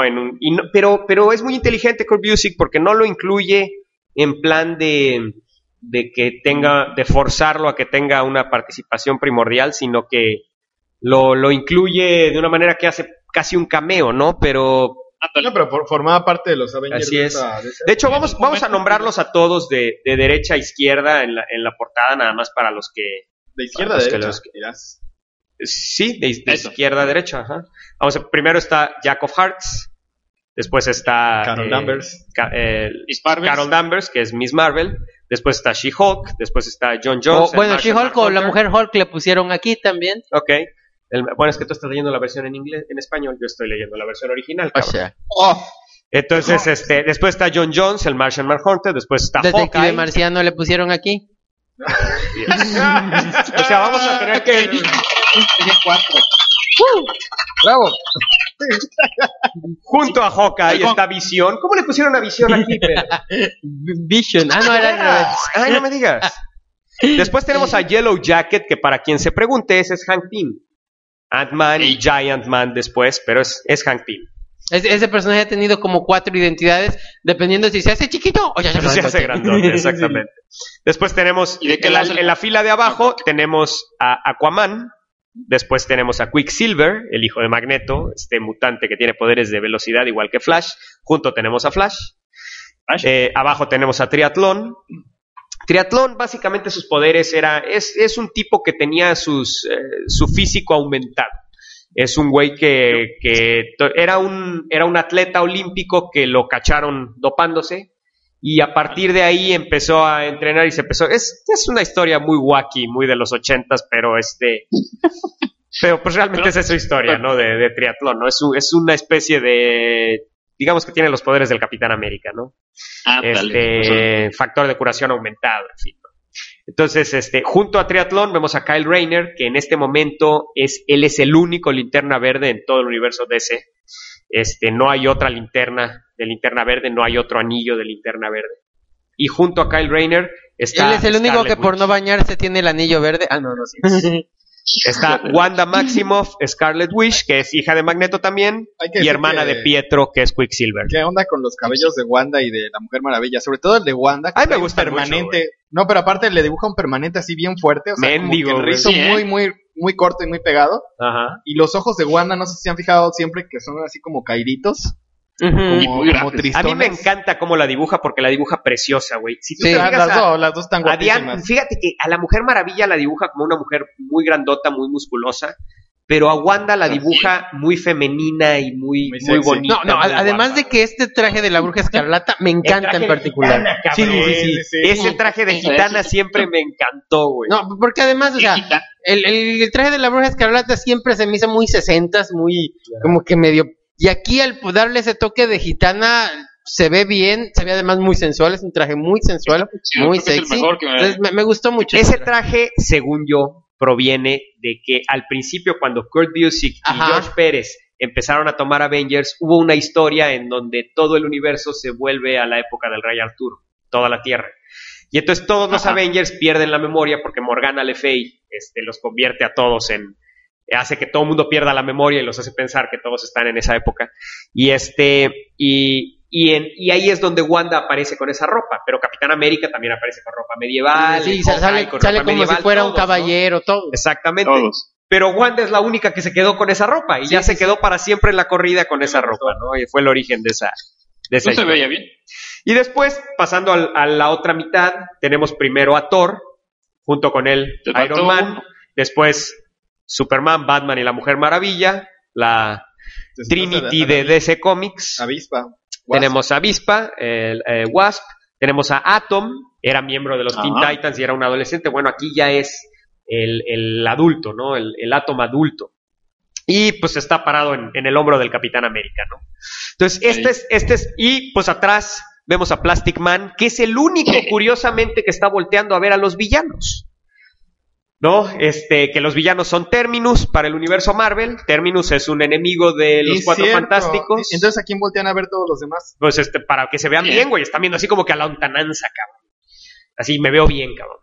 Y está reflejado en entonces, Terminus por un lado, que les repito, es una armadura viviente, Terminus. una armadura Starro. gigante, que lo pueden encontrar en los primeros números de los Cuatro Fantásticos, y Starro, que es un enemigo prominente en el universo DC, él es el primer enemigo con el que luchó la Liga de la Justicia, y pues más recientemente... Porque el dibujante no tenía ganas de dibujar. Más recientemente, si quieren ver algo bueno de Starro, lean la serie de Rebels, en donde Rebels con R.E.B. Rebels, el protagonista es Brainiac 5. No sé, Miguel. Pero el protagonista es... emergentes, baúl, emergentes otra vez. Muy bien. Excelente deducción. Entonces, pero fíjate que ahí plantean a Starro de una manera... plantean a Starro ahí de una manera muy interesante, güey. Seguimos con el resto del cómic, sí. Empieza con Conan. No, pues en realidad dice... Ese no es Conan, es Arcon. ¿Es quién? Arcon. ¿De dónde sale ese Arcon? De su planeta, Polemacus. Bueno, pues sí. la base de Arcon, cuando vino a la Tierra la primera vez, fue porque su planeta tiene anillos. Entonces, a las pruebas nucleares en la Tierra hicieron que sus anillos que mantenían la atmósfera en su planeta empezaran a provocar problemas en su planeta, y por eso él viene a la Tierra a armar pedo. Pero ese es de Marvel. Es de Marvel. Él es de Marvel. Él está en un universo paralelo en Marvel, dentro de Marvel. Entonces, y de hecho, su novia era otra conquistadora. Era otra conquistadora de la que él se enamoró, pero al principio estaban en guerra sus dos mundos, ¿no? Y de hecho, esa es Sonia la Roja. Y tiene su visir, que de hecho los visirs, no sé por qué. ¿Por qué será que siempre son malos los visirs, cabrón? ¿Tú te explicas? Porque actúan muy mal en las películas. Película mexicana que ponen, película que ahí están los todos lados. Visir. El visir. No, visir. No, estamos hablando de visir. Yo pensaba que decías de los actores. Y pues bueno, pues aquí una fuerza extraña destruye el mundo de Arcon, ¿no? Con todo y su vieja y todo el mundo, ¿no? Y pues después vemos... Esa fuerza extraña se parece al malo de los... al monstruo de niebla, ¿no? Maldito monstruo de niebla que nunca nadie dijo que era. Siempre que alguien me dice, ¡ay, Lost estuvo buenísimo! ¿Qué era el monstruo de niebla? No sé, nunca lo explicaron. ¿Qué eran los números? No sé, nunca lo explicaron. ¿Nunca viste esa tira de Bunsen que salen los dos monitos esos y dicen? Ajá. Si ves un episodio aleatorio de Lost, tiene el mismo sentido. Neta, güey. Bueno, y después pasamos al universo de antimateria del universo DC. Que dependiendo de si ustedes se van por la versión pre-crisis, fue creado por Krona y quedó exclusivamente con un universo un universo de materia y un universo de antimateria, o con su experimento Krona. Creo que debemos de hablar un poquito de Krona. Sí. Krona es alguien que desata... Bueno, ahorita vamos a enfocarnos en el universo de antimateria, y cuando salga Krona decimos quién es. La siguiente... Este es el universo antimateria. Este es el mundo de Quard, que para quien tenga su Biblia de Crisis en las Tierras Infinitas lo va a reconocer inmediatamente, y estos son los Weaponeers de Quard, que son las contrapartes del universo antimateria de los Oans, que en español es una palabra chistosa, los Oanos, que son los que crearon los anillos de poder de los Linterna Verdes. Y me parece muy chido el paralelismo que crea aquí Busiek entre, Arcon usa sus rayos de energía, ¿no? Que de hecho es el poder que tiene Arcon, sus rayos de energía, y hace el paralelo con los Weaponeers de Quard, que también sus armas son esos rayos de energía, ¿no? Sí, y este es un universo donde es al revés. Todos los villanos, estos se supone que son villanos de Linterna Verde en el mundo DC original. Aquí estos son buenos. Y todos los héroes son una bola. No necesariamente. Gachos. Todo mundo en el universo de antimateria es malo. ¿Sí? Sí. O sea, de hecho, ellos son lo contrario de los Oans, de los guardianes, ¿no? Pero vemos aquí una muy familiar sociedad de la injusticia, que son Ultraman. Así es, la contraparte de la Liga de la Justicia en el universo antimateria. Son Ultraman, Superwoman, que es Luisa Lane, de hecho, de ese universo, pero es la contraparte de la Mujer Maravilla. No la vi. Así es. Power Ring, que es el contraparte de Linterna Verde. Johnny Quick, que es el contraparte de Flash. y Owlman, que es el contraparte de Batman. Es importante mencionar que esta es la más reciente versión de la Sociedad de la Injusticia. Sí, esta es la que diseñó Frank Whiteley. Exactamente. En esa serie que escribía... ¿quién? Grant Morrison. Grant Morrison, precisamente. De hecho, la más prominente diferencia con la versión pre-crisis es Owlman, precisamente, porque Owlman aquí es un tipo muy parecido a Batman. En cambio, en la versión pre-crisis, Owlman era un viejo medio enclenque, era un tipo más parecido a Desaad, que a Desaad, el ayudante de Darkseid. ¡Órale!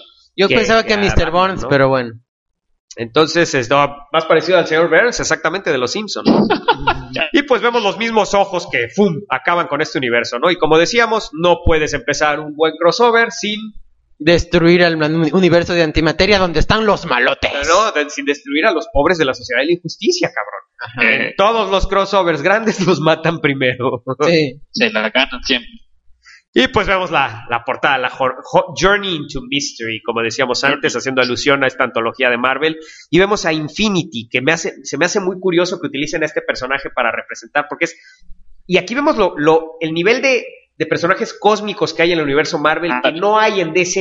O sea, Claro. Sí, hay en DC. ¿No? sí hay, pero no son tan grandes, güey. Porque Marvel tiene a Infinity, que es precisamente la personificación del universo Marvel. Cosa que en DC como contraparte no existe. ¿No? Había una chava, ¿no? Y creo que sí sale aquí. Sí, utilizaron, ahorita vamos a mencionar quién es, pero utilizaron a la más cercana que pudieron de las que tenían, pero ella para nada representa todo al el universo en su totalidad. Sí. Exactamente. Ok. ¿No? Entonces, y en una página anterior, vemos esto es también para los que conocen su Biblia de Crisis en Tierras Infinitas, vimos la mano, esa mano que es el génesis del universo DC. Es con lo que el universo DC es el Big Bang del universo DC. Sí. Cualquiera que vea el Big Bang, la primera creación del universo DC, va a ver esa mano. Que hay mucha polémica en cuanto a a quién pertenece esa mano, ¿no? En algunos momentos, dependiendo de qué versión sea. Entonces, ¿cuál era la mano que se le estaba haciendo que provocó el Big Bang, no? Dios. Pero bueno, en esta versión lo dicen, ¿no? esa mano es precisamente propiedad de Eternity, que obviamente eso pues no puede ser parte de la continuidad de DC porque pues pero una Eternity muy bien, no existe en el universo de pero DC. Pero una muy bien eso. Pero embona excelente, ¿no? Sí, embona de una manera excelente. Entonces, en las siguientes páginas, pues no van a comentar, no tienen nada que comentar. No, hasta ahorita no. Después vemos sí hay que platicar de Corona. Pues todavía no sale, pero primero yo diría que habláramos de Grandmaster, ¿no? Bueno, sí es cierto. Grandmaster fue presentado en esta serie que se llama Contest of Champions. Es un tipo que es el clásico juguetón que casi es un dispositivo de los escritores para hacer que los héroes se peleen entre sí, para crear torneos entre los héroes, ¿no? Es una manera muy sencilla de hacerlo. Y es un ente cósmico inmensamente poderoso. Pero lo único que quiere es divertirse. Él no es ni malo ni bueno, digamos, ¿no? Su único objetivo es divertirse. Como Mr. Pitlick. Es una cosa parecida a Mr. Pitlick, pero a un grado... A ver, te voy a enseñar a pronunciarlo. Pitlick. Mr. Pitlick. Ahí estás metiendo vocales, perdóname, ¿eh? Por eso se pronunciaba con vocales. No, porque es Mispetuk. No tiene vocales. En la corrida de Man of Steel así puso con vocales. ¿Cómo se debería de pronunciar? En este Bueno. A ver, dilo al revés. Bueno, ahora... Es como eso de que las mujeres quieren soluciones y los hombres lo mismo, pero leído al revés.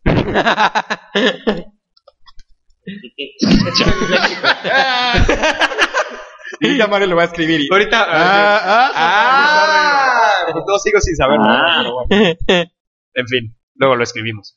Pero bueno, y después vemos que estos ojos, estos ojotes que se veían y que destruyeron dos universos ya, resultan que son Corona. Este cuate que fue presentado en Linterna Verde número 2, en el revamp de los 60s, cuando empezó como Linterna Verde Hal Jordan. Y este tipo resulta que es un Oano. De los Guardianes de la Galaxia. Exactamente, de los es chistosa la palabra, cabrón. Bueno, resulta que este cuate era un... Imagina si se llama Opilín. antes de que los Oans decidieran convertirse en los Guardianes y crear los anillos de poder, este cuate era un científico de esa raza y él quería ver los orígenes del universo. Entonces, al hacer su experimento para ver los orígenes del universo, al menos en la historia pre-crisis, lo que provocó Krona fue que el universo se dividiera en una infinidad de mundos, de universos paralelos, separados por vibraciones, pero ocupando el mismo espacio.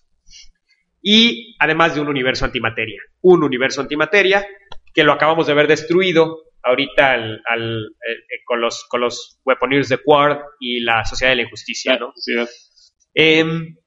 Entonces, que de hecho, y si lo ven ustedes en el universo post-crisis, Krona, al hacer su experimento para ver la génesis de su universo, creó un universo antimateria.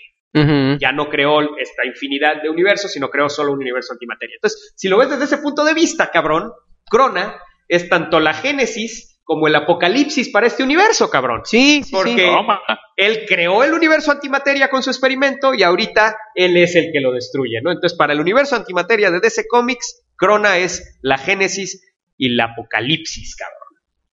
¡Ay! Órale, qué profundo. Pero bueno, entonces... Qué profundo, digo. Entonces, Krona es uno de los personajes que se han utilizado para forjar la continuidad del universo DC. Es uno de los personajes centrales en Crisis en las Tierras Infinitas, ya que precisamente él provocó la creación de las Tierras Infinitas, lo que hizo que poco después naciera el Monitor y el Antimonitor, y después, gracias a su acción de hacer eso, los Oans deciden empezar a forjar los anillos y hacer una fuerza intergaláctica para defender al universo, ¿no? Que son los Green Lanterns. Bueno, obviamente si lo ven desde otro punto de vista, no fueron los Green Lanterns los primeros, primero hicieron a los... Pero bueno, aquí. Sí. Entonces, es otra historia, bueno, como es otra historia. Sí. Y bueno, estamos ya con la pelea entre la Liga de la Justicia y Terminus. Uh-huh. Y bueno, la verdad, pues los superhéroes están sorprendidos porque no saben de dónde viene este personaje. Algo muy importante aquí. Aquí Busiek, él metió en muchos paneles, metió nombres de tanto dibujantes como escritores prominentes, tanto de Avengers como de JLA. Este cuate Sekowsky es el primer dibujante de la Liga de la Justicia. Órale. ¿Y quién fue Belly Good? No, es Big Belly Burger.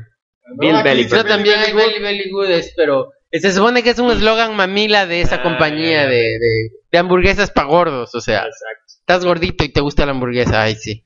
Este panel está pues es la realidad. Increíble, cabrón. Vemos a Superman siendo golpeado, Green Lantern disparando, Batman arriba de un edificio dirigiendo las cosas, Aquaman dirigiendo a la gente para que huya, el Plastic Man ahí haciéndose un globo para sacar gente, John Jones atacando desde lejos, la Mujer Maravilla lanzando su lazo, o sea,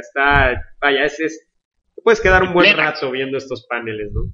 Sí, no. Y bueno, algo que me gustó mucho, ya hablando de la historia y de esta secuencia, cuando agarra Avengers Kurt Busiek, él dice, no, pues es que la diferencia con Avengers y JLA es que JLA son las superestrellas. En cambio, Avengers es un equipo. Y de repente me llama la atención aquí, los toma y al contrario, le da ese toque como que de equipo, porque todos están haciendo algo y de repente el Batman así como que nomás viendo.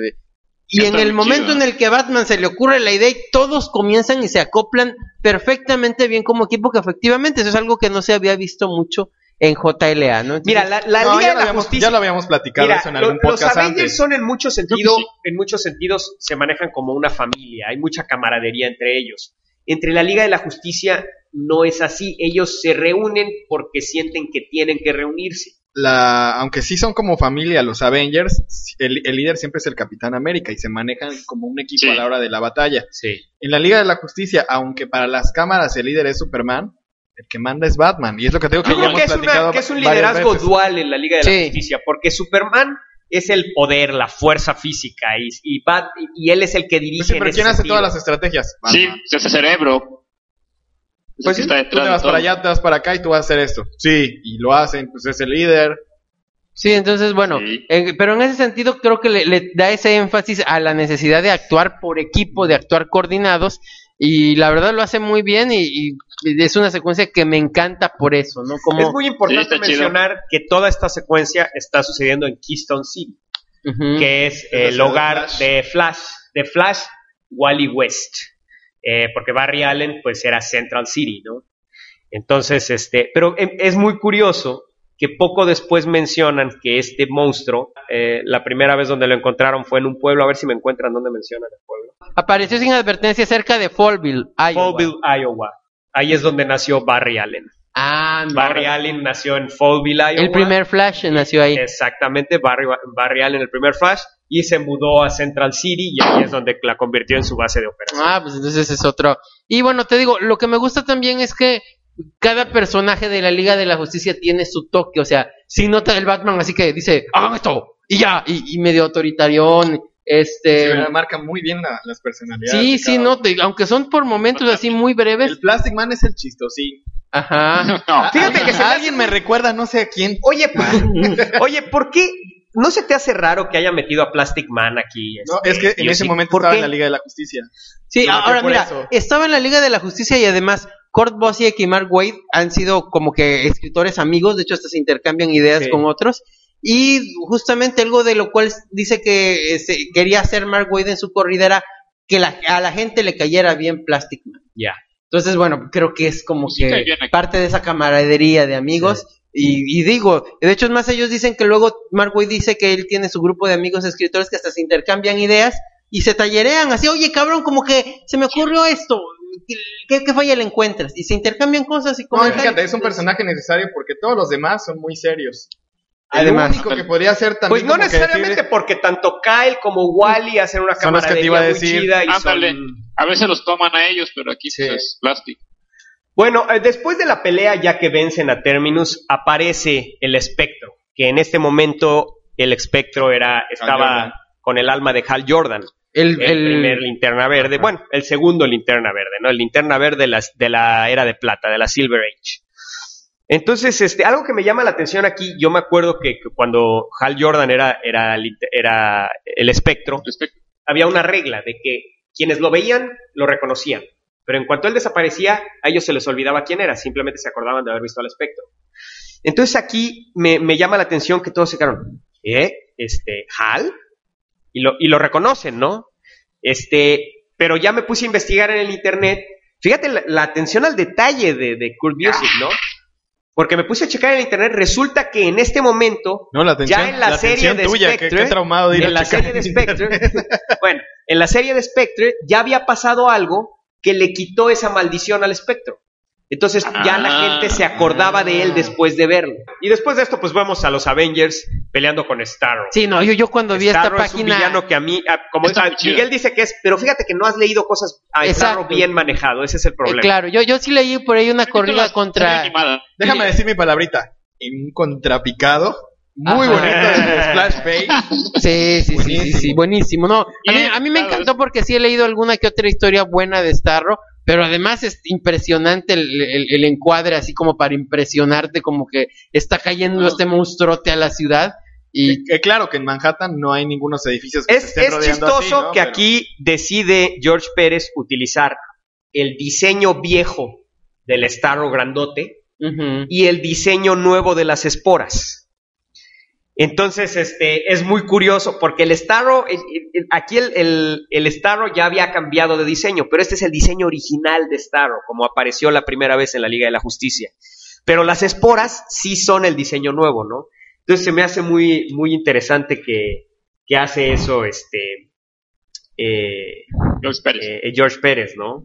Y aquí vemos que ya Triatlón ya está controlado por Starro, también Yellow Jacket ya está controlado por Starro, She-Hulk también, Quicksilver se está quitando una espora también de la cara.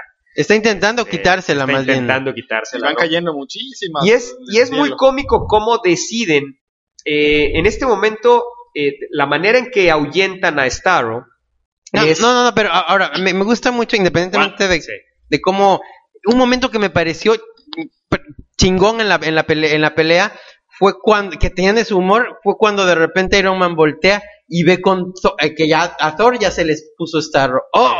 Creo que ya valimos madre. Ahí sí ya valimos madre. Porque además, si alguien le tiene respeto, pero también cierto temor, Tony Stark en los Avengers es a Thor, porque Thor es alguien, una fuerza que él no entiende, él es un científico, y siempre le ha tenido como que ese respeto, pero también ese como que temor, ¿no?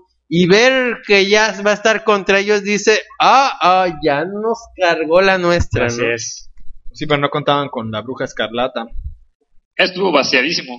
Le da mucha importancia a la bruja en toda la serie. Sí, se ve que pero fíjate que... Eso, se me hizo interesante. Lo que plantea Yusek aquí, que en el universo DC ella tiene acceso a... pero eso más adelante. No, lo que pasa es que... Aquí lo agarran, ¿no? No, aquí todavía no. Aquí está el universo Marvel, pero fíjate que eso es muy importante de mencionar, porque aquí es una comparación entre los dos universos, ¿no? Entonces, por obvias razones, es lo mismo que pasa con Flash y con Quicksilver. El universo DC siempre ha tenido una presencia de magia mucho más prominente que el universo Marvel. El universo Marvel siempre ha sido más práctico, sí hay magia, pero no es tan poderosa. Entonces, por eso y hay menos personajes con magia. Exacto, menos personajes mágicos. En cambio, cuando Wanda se pasa al universo DC, se convierte en una hechicera muy poderosa, además de que la magia de caos en el universo DC es poderosísima, ¿no? Y lo mismo pasa con Wally West. Wally West, la fuente del poder de Flash Barry Allen y de Flash Wally West, es la Speed Force. La fuerza de la velocidad. Esta fuerza que permea en todo el universo DC. Sin embargo, esta fuerza no prevalece en el universo Marvel. Te voy a decir una cosa que me hizo ruido de eso, pero cuando lleguemos... Entonces, cuando Wally West se pasa al universo DC... Al universo Marvel. Pierde sus poderes. Como Flash. Bueno, pero sí, la verdad es un momento también muy tenso y muy conmovedor el hecho de que a Visión se le ocurre la solución de vencer a este cuate a través de que, bueno, pues hay orden, es un ser de puro orden. Y bueno, pues porque va a arriesgar a la que fue su esposa, ¿no? Pero bueno, Visión es un tipo que es pues, un androide. A ver. Sí. ¿Fue su esposa? ¿Ya no es su esposa? No, en este momento ya no es su esposa. De hecho, Visión ya es mucho más... como que su parte humana la ha ido perdiendo cada vez en más. Este punto, sí. En este punto está como que entre que no la acepta o que... Y bueno, pues toma una decisión completamente racional como androide. Y aunque la pone en riesgo, bueno, pues se la juega y le sale bien, ¿no? Pero pues es un momento muy tenso y donde además... Chucho está albureando y no lo pela. Le sale bien. Sí, y bueno, está muy bien lograda esta secuencia, ¿no? Así es. Entonces, bueno, hay un punto en el que vemos a Quasar, ese cuate que ustedes ven ahí en la pantalla, ya que están los Avengers en su mansión. ¿Cuál pantalla? Están viendo a Quasar, que cuate es un personaje que yo la primera vez que lo vi fue en Actos de Venganza, no sé si se acuerdan, que en ese momento era un personaje muy prominente y es Superman, ¿no? Es un análogo de Linterna Verde, ¿no? Exacto.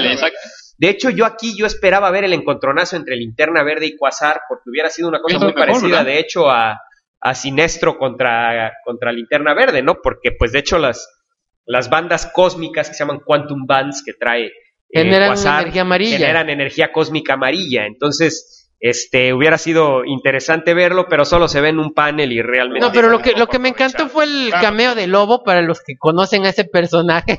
Sí, estuvo muy padre. ¿Ya viste a quiénes están moqueteando? Sí, por eso. Es la Guardia Imperial de los Shi'ar. Que la Guardia Imperial son tal como Marvel tiene sus personajes que son copias de la Liga de la Justicia. Marvel tiene sus personajes que son copias de personajes de DC Comics, ¿no? Y la Guardia Imperial siempre fue una copia de la Legión de Superhéroes.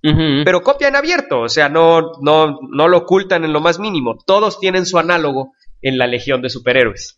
Entonces, y aquí vemos a Lobo, que Lobo... La curiosidad es que Lobo fue integrante de la Legión de los Superhéroes un tiempo. Ah, eso no lo sabía. Yo lo que te puedo decir de Lobo es que sus siglas eran Legion, así con puntos igual, L.E.G.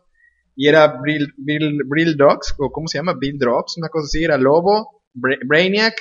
Brainiac 5. Y no me acuerdo qué otros personajes. Los metieron, tuvieron como su revisita durante un tiempo. No. La Legión toda la vida. Lo que pasa es que aquí en México nunca se ha publicado porque la Legión tiene una continuidad complicada, pero en DC Comics siempre ha habido revista de la Legión y tienen una base de fans inmensa, ¿eh? De hecho, les recomiendo si quieren leer algo de Legión, y de hecho es de George Pérez. Está increíble. Se llama Legión de 5 Tierras. Está muy bueno. Está muy bueno. O 5 Worlds. Legion of 5 Worlds. Que La serie animada está muy buena también. No, pero lean esto. Es Legion un cómic, sí, vale la pena. Es dibujado por George Pérez. Está increíble. Y ahí conjunta a todas las versiones distintas de la Legión. Pero está entendible, o sea. Muy entendible. De hecho, yo ahí vine a conocer bien la continuidad de la Legión porque no la había entendido. Pero bueno, y Lobo. Hubo una época que seguramente nuestros escuchas más jóvenes no se acordarán, pero hubo una época en que Lobo estaba en todo, cabrón. Ah, sí. Lobo era el Wolverine de DC. Sí. Y de hecho fue basado en Wolverine. Ajá. Su creación. Es un tipo que mató. Eso... Es el último de su planeta porque él los mató a todos. Por eso lo pusieron a pelear en el crossover de Marvel contra DC. Sí, exacto. Pero por cierto, que qué pelea tan chata. Ay, horrible. Pero Lobo Vaya, fue un personaje que tuvo un éxito inmenso en los 90s y después desapareció en el olvido prácticamente. Y por otro lado, en el siguiente panel tenemos dos razas que yo realmente no las reconozco. Al parecer es una raza de Marvel y una raza de DC, pero ahí sí debo de decir que no lo reconozco. Whatever. Bueno. Flash está corriendo y llega al universo Marvel. Fíjate que me parece muy interesante esta escena con Flash en donde le parecen tan difícil de cruzar las barreras entre los dos universos, representando que esto es, como decimos, esto es una metahistoria, es una historia sobre historias, pero aquí esta barrera tan difícil de cruzar para Flash definitivamente representa las barreras que existen editoriales y de mercadotecnia entre Marvel y DC. Pues sí. Las barreras tan grandes. Entonces aquí es una manera de representarlo en la historia, lo difícil que es para que los editores se pongan de acuerdo y logren cruzar los personajes de DC Comics o de Marvel Comics al universo. No, pero además me encantó esta cuestión de que llega al mundo de Marvel y tranquilo, gente, pues el chavito se ve medio raro, pero vamos a platicar, yo soy un héroe que ¡a chingar a su madre! No. Pero explícale a la gente por qué lo dices. Si él llega, ¿por qué hablan así tan léperos? Viene una turba de gente, como es común en el universo Marvel, persiguiendo un mutante. Sí, exactamente. Oye, ahí es la parte que me hace ruido, porque Flash pierde los poderes. Y sin embargo, puede regresar otra vez. No, lo que pasa es que esto funciona así. Los universos están en el segundo número. Lo explican. Los universos están en el mismo espacio, pero están separados a base de vibraciones. Vibran de manera diferente. No me expliques la física de esto porque así funciona. Exacto. Entonces, Flash, el poder de Flash, que eso lo aplicaba muchísimo Barry Allen. De hecho, por eso aquí Wally dice: esto es cosa de Barry. Sí, esto es algo que hacía mucho Barry. Porque en las historias de los 60s de Barry explotaron mucho el hecho de que Barry cruzaba a otras realidades. De hecho, una de las historias más famosas de Barry Allen es esta que se llama Flash of Two Earths, en donde Barry Allen por fin conoce a Guy Garrick a base de vibrar, y ahí es donde él descubre su capacidad para atravesar universos. Pero esto Wally no lo explotaron mucho en sus corridas, entonces él no hacía uso de ese poder en gran medida, ¿no? No, y además le costaba mucho trabajo porque era como que menos poderizado. Era menos poderoso. No, mira, al contrario, Wally West inclusive llegó a ser más rápido inclusive que Barry Allen. Pero como que Barry Allen sabía utilizar sus poderes de manera muy quirúrgica, él tenía un control mucho mayor sobre sus poderes, ¿no?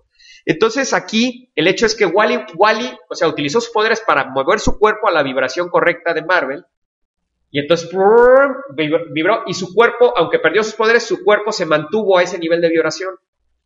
Conforme se fue desapareciendo ese nivel de vibración y su cuerpo por fuerza propia fue regresando a sus vibraciones normales, él regresó automáticamente al universo DC.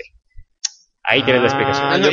Y los que no, pregúntenle a Carl Sagan, es un físico muy conocido. Que había vibrado otra vez. Que ya se murió el pobrecito, pero bueno, entonces, en ese sentido están correteando a este mutante y él intenta dialogar con ellos. Hasta te dejan cuando Wally quiere escapar y se tropieza y tiene esta multitud se da cuenta de que no tiene poderes ahí. No, pero además tú como lector te quedas preocupado. ¿Qué le va a pasar al Flash? Se lo van a madrear todos. Y ya, pues cuando de repente sí están preocupados los de la Liga de la Justicia y viendo qué pasa, llega el Wally así de, esos gatos están re locos. Sí. O sea, es un momento muy chistoso. Menciona que unos rotarios enfurecidos, ¿no? Sí. Oye, y fíjate que después en la siguiente panel vemos dos paneles que me encantan, cabrón.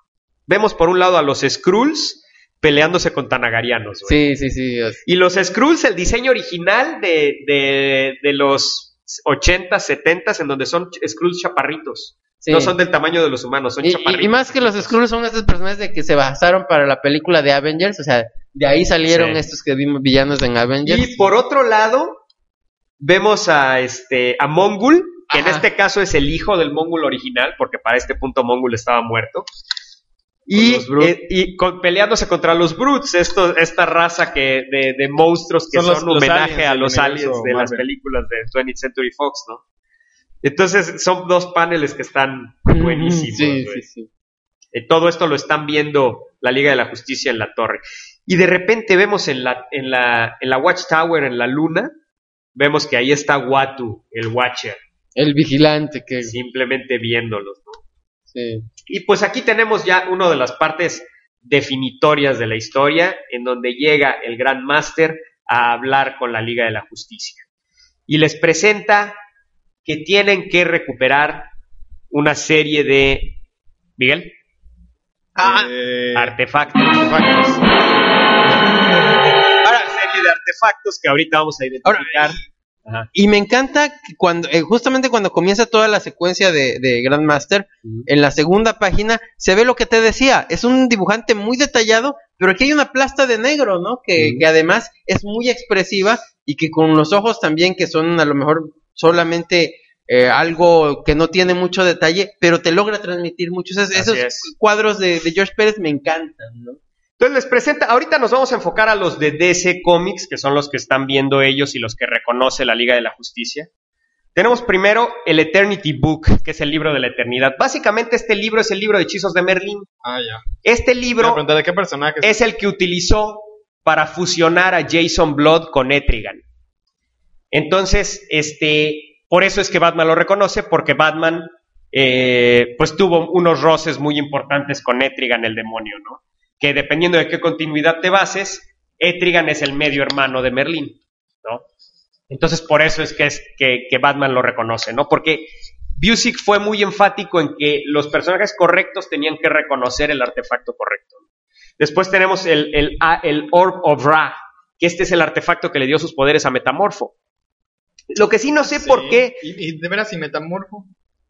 Bueno, Metamorfo nunca ha sido parte de la Liga de la Justicia, pero él es de los Outsiders. De los Outsiders. Durante un tiempo fue de la Liga de la Justicia Europea. Sí, pero bueno, aquí no aparece. Bueno, pues al menos hasta donde he releído no ha aparecido, ¿no? He releído el 1 y el 2. Luego está la batería de poder de Green Lantern. La batería de poder, que en este momento es la única en el universo DC. Sí, porque en ese momento no había Green Lantern Corps, no había la corporación de Linterna Verde. Sí. Fíjate que es un diseño muy padre de batería, de los más bonitos que han hecho. Sí. Y después tenemos la lanza del destino, que básicamente es la lanza del destino que todos conocemos, la que perforó el costado de Jesucristo cuando estaba crucificado, que la utilizó un centurión romano abajo en la cruz, pero esta lanza del destino en el universo DC la tuvo Hitler toda la guerra, y es la explicación que utilizaron para explicar por qué nunca hubo superhéroes interviniendo en Europa durante la guerra, porque como Hitler era poseedor de la lanza del destino, cualquier superhéroe que pusiera un pie en Europa iba a caer bajo el control de Hitler, porque eso es lo que provoca la lanza del destino. Quedó rota esa reglita en la serie de tiempo en tiempo de Superman, donde está en la época de Hitler. Órale, luego la leen. Chido. Y pues se les olvidó este detalle, ¿eh? Sí. Y Superman es el que la reconoce porque esta arma es la única arma que puede lastimar al espectro. Y pues Superman es el único que la ha utilizado, ¿no? Y de hecho le da miedo porque Superman casi fue poseído por esta lanza, ¿no? Órale. Casi mata el oso a puñaladas. Ah, no. Exacto. Después está la máscara de Medusa, que está quien se sepa su crisis de memoria, pues la reconoce inmediatamente. Claro. Fue la que utilizó el psicopirata en Crisis en Tierras Infinitas y fue uno de los grandes provocadores de la muerte de Barry Allen. Del primer Flash. Durante Crisis en Tierras Infinitas. Déjame decir el que sigue, la campana, la rueca y el jarro. Así es. Son unas figuritas que cuelga el hombre marciano en su árbol de Navidad. No, Miguel. No es así. Resulta que estas artefactos son medios para sumonear demonios. Invocar demonios. Gracias. Para invocar demonios. ¿Cómo habías dicho? Sumonear.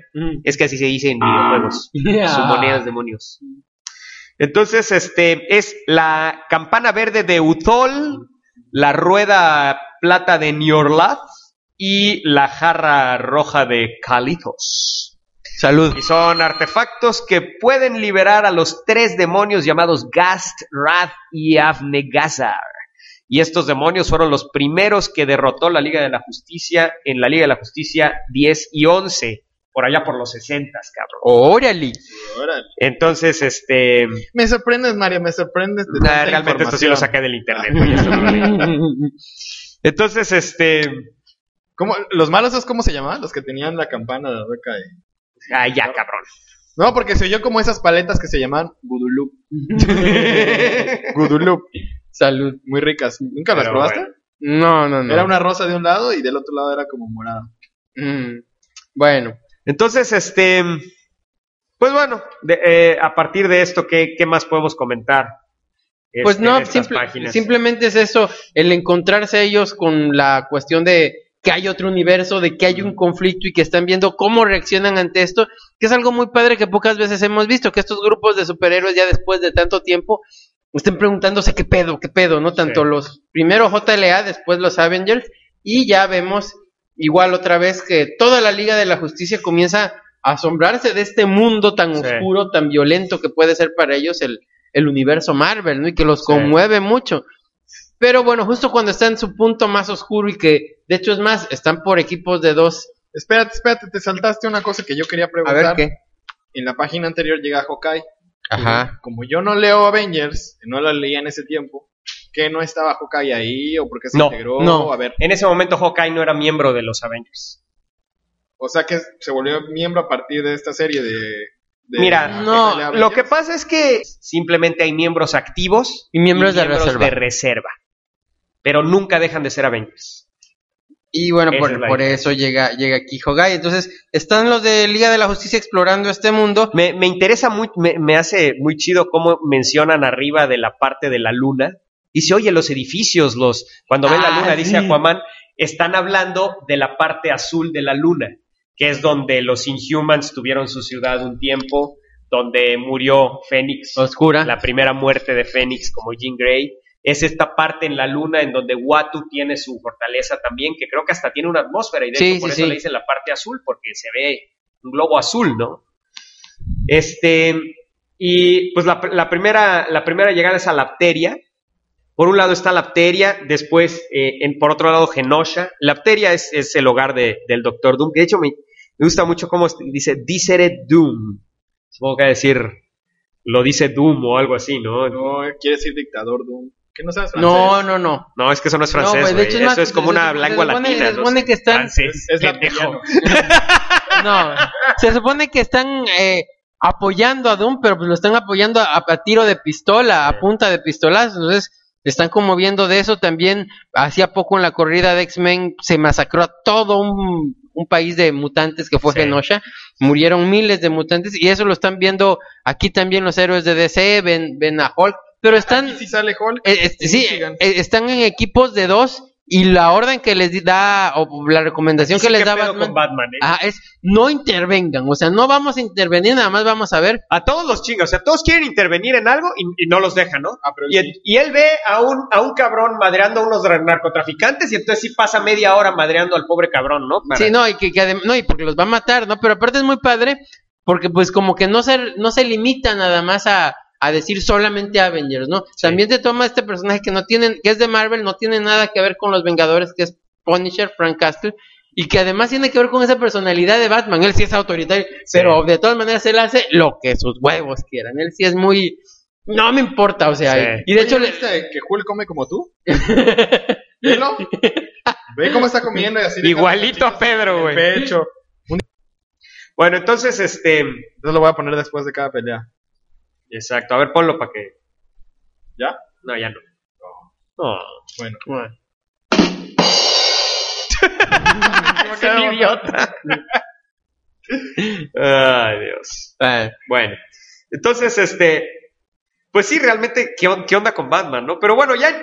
no, pero además le está reclamando, oye, ¿por qué hiciste eso? El Plastic Man. Y Batman así con su cara. Sí, así con su cara de vale madre, cabrón.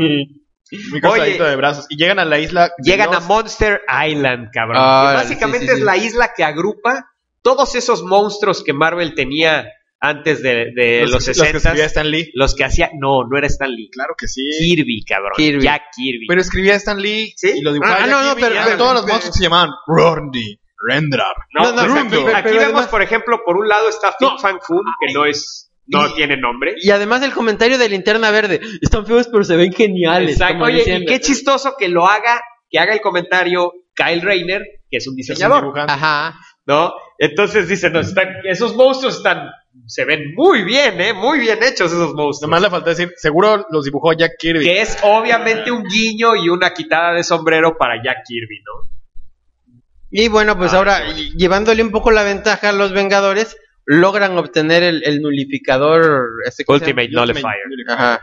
El nulificador. Fíjate que yo al principio pensé que esto iba a tener algo que ver con Quasar, porque parece tal cual la energía de Quasar, ese huevo en donde está contenido. Me gustaría ser amigo de Quasar para decir, mi cuate Quasar. Pero ya después, me di cuenta que todos los artefactos estaban envueltos en esa energía, ¿no? Me parece muy curioso que dice Superman que estamos en las islas, dice, no se fueron a ningún lado, nosotros estamos en las islas Kuril, estamos en nuestro universo casa, ¿no? Y cada vez que se regresan al otro universo, nos dicen la contraparte de dónde están, o sea, y es muy notorio que DC Comics siempre ha sido conocido por la multiplicidad de ciudades que tiene. Tiene Keystone City, tiene Central City, tiene Gotham City, tiene Metrópolis, En cambio, Marvel, todo sucede en Nueva York. Hay una parte que la explican. Dicen, no, este mundo es un poco más chico que el nuestro. Es un poco más pequeño. De hecho, la costa está mucho más habitada que la de nosotros. No, y si te fijas las diferencias de la isla, ya viste que la isla de DC está verde, está bonita, hay muchas palmeras. Y la otra tiene una piedrota así horrible, sin vegetación. No, Pérez es hasta el mar está más agitado en la otra. Oigan, y este diseño de Iron Man me encanta. Claro. Está increíble, güey, porque se ve realmente bulky, pero se ve mecánico, o sea, se ve... Y pesado, así, no. Exacto. Pero le faltaron los chistes de Robert Downey Jr. Pues ahí donde ves, tienes toda la razón, Miguel. Esta era la personalidad de antes de Iron Man. Más serio. Era muy serio Iron Man. Sí. Pero de repente en los cómics ya se convirtió en Robert Downey Jr. también. Pero así era como lo vemos aquí, así era Iron Man, era muy serio. Y pues vemos que llega Metrón, que al parecer viene a presentarles a los héroes de Marvel los artefactos que ellos tienen que recuperar para, al parecer, salvar su propio universo, su propia tierra, ¿no? Entonces, pues los vamos a mencionar todos. ¿Por qué me da un poco de miedo? ¿Por qué la Bruja Escarlata reconoció enseguida la vara de Guatón? ¡Ay! Fíjate que estos artefactos para mí, obviamente, es mucho más fácil.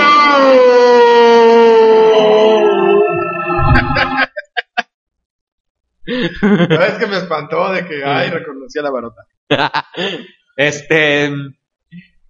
Estos artefactos, para mí no son tan conocidos porque, pues, yo no soy tan fan Fíjate del que universo Marvel. A mí fue al revés, yo conocía un poquito más de Fíjate que yo los únicos que te voy a decir que estoy totalmente familiarizado con los de Marvel pues son las Soul Gems, que realmente no sé por qué les dice Soul Gems, porque son las Infinity Gems. Y realmente...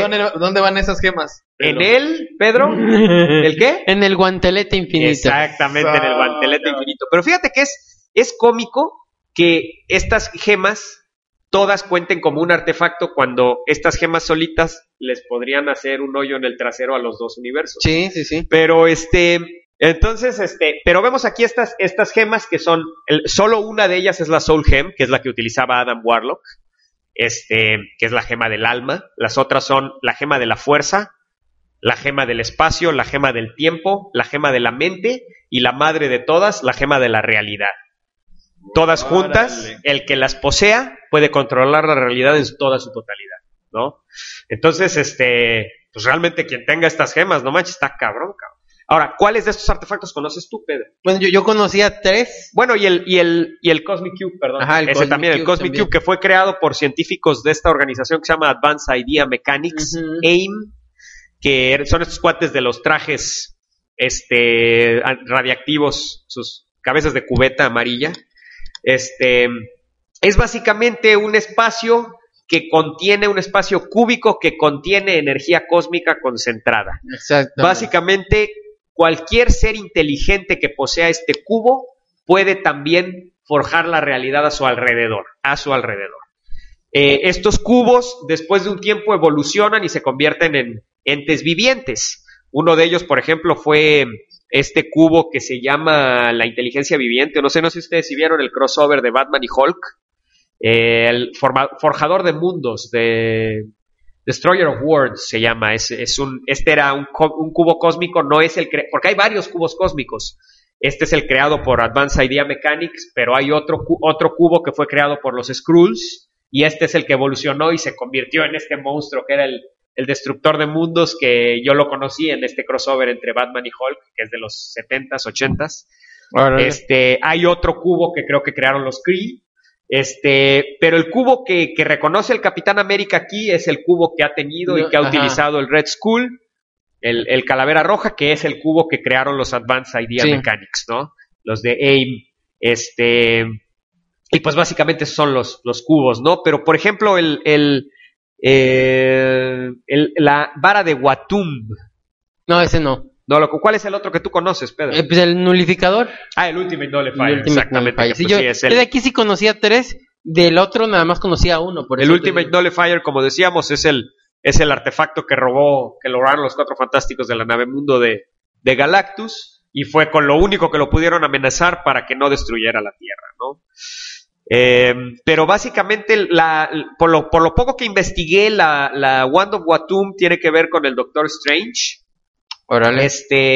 El Wand of Watum es un artefacto místico en el universo Marvel que altamente mejora las energías mágicas de su portador. Sí. Por eso lo utilizaba Xandu, el hechicero Xandu. Como se vio en Spider-Man anual número 2. Si bueno lo utilizara, los piquitos se le encajarían muy feo. Pero bueno, el Casket of Ancient Winters. Caja de los inviernos antiguos. Pues se oye como de los malos gigantes que están en el hielo, ¿no? De Thor. Pues al parecer es cuando se abre o se destruye, libera a Fimbulwinter. Es parte de la mitología nórdica de Ragnarok. Es un demonio. Bueno, esto apareció en la serie de Thor. Cuando se rompe, libera el invierno en el mundo. De hecho, entonces estamos viendo que este es el artefacto que aparece en la película de Thor. Claro. La caja que se llevan de...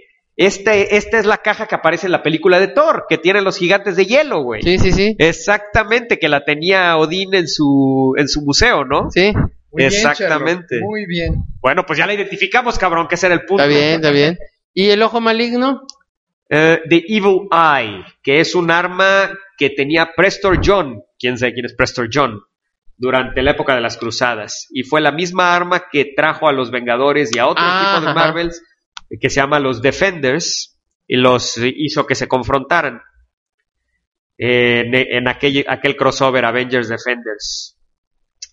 Prestor John no lo creó, se le dio a él después de que visitó Avalon, como se vio en Fantastic Four, pero bueno, nunca explican qué hace o realmente cuál es su propósito, ¿no? Habrá que preguntarle a Busey, que el otro día que lo vea le pregunto, oye, güey, ¿ese qué pedo? Mientras todo eso pasaba, allí pero bueno, está ahí escondido identificamos cada uno de los... escuchándolo todo. Oye, qué buen uso de Atom, ¿no?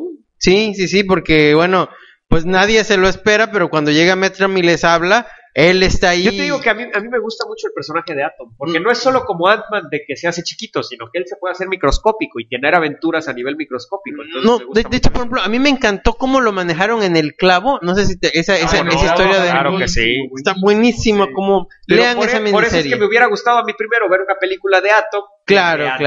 O sea, pero bueno, ni modo. Y pues Metron le da uno de los artefactos característicos de DC Comics, se los da a los Vengadores, que es una Mother Box. Ajá. La hemos visto muchas veces en Superman. De hecho, en la segunda pelea de Superman contra Doomsday, Superman se ayuda con una Mother Box para vencer a Doomsday. Que es algo así como una computadora viviente. Es como una computadora viviente. De estos dioses que tienen como que entre magia y tecnología. Sí, los New Gods la utilizan todo el tiempo para viajar entre universos. Exactamente, es con lo que crean los famosos boom tubes, que es lo que usan los nuevos dioses para teletransportarse desde un punto del universo hacia el otro. Y pues obviamente la caja con el que se asimila, pues es con Iron Man, ¿no? Sí.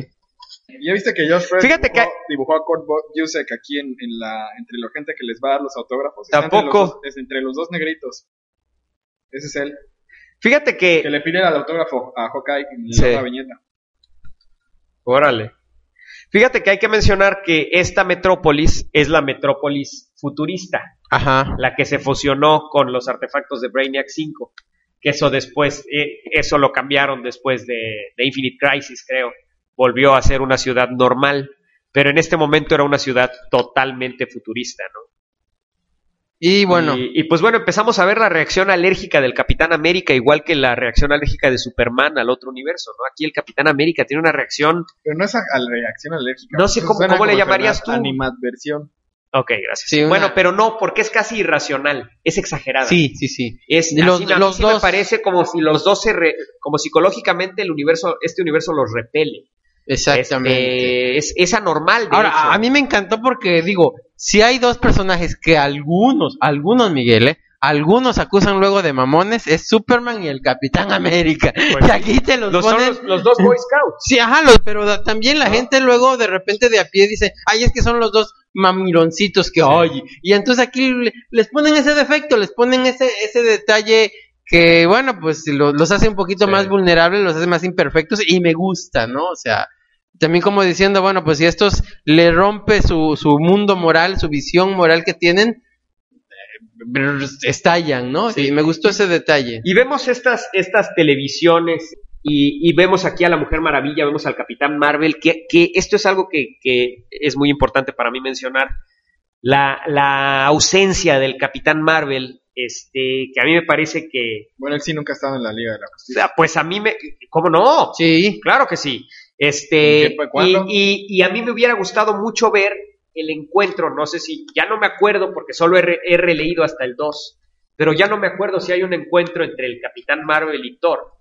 A mí me gustaría mucho ver el encuentro entre esos dos, las energías del trueno de los dos son de origen mágico, los dos, el origen de sus poderes es el trueno, entonces me gustaría mucho ver ese encuentro entre Thor y Capitán Marvel. Es como la ausencia de Hulk.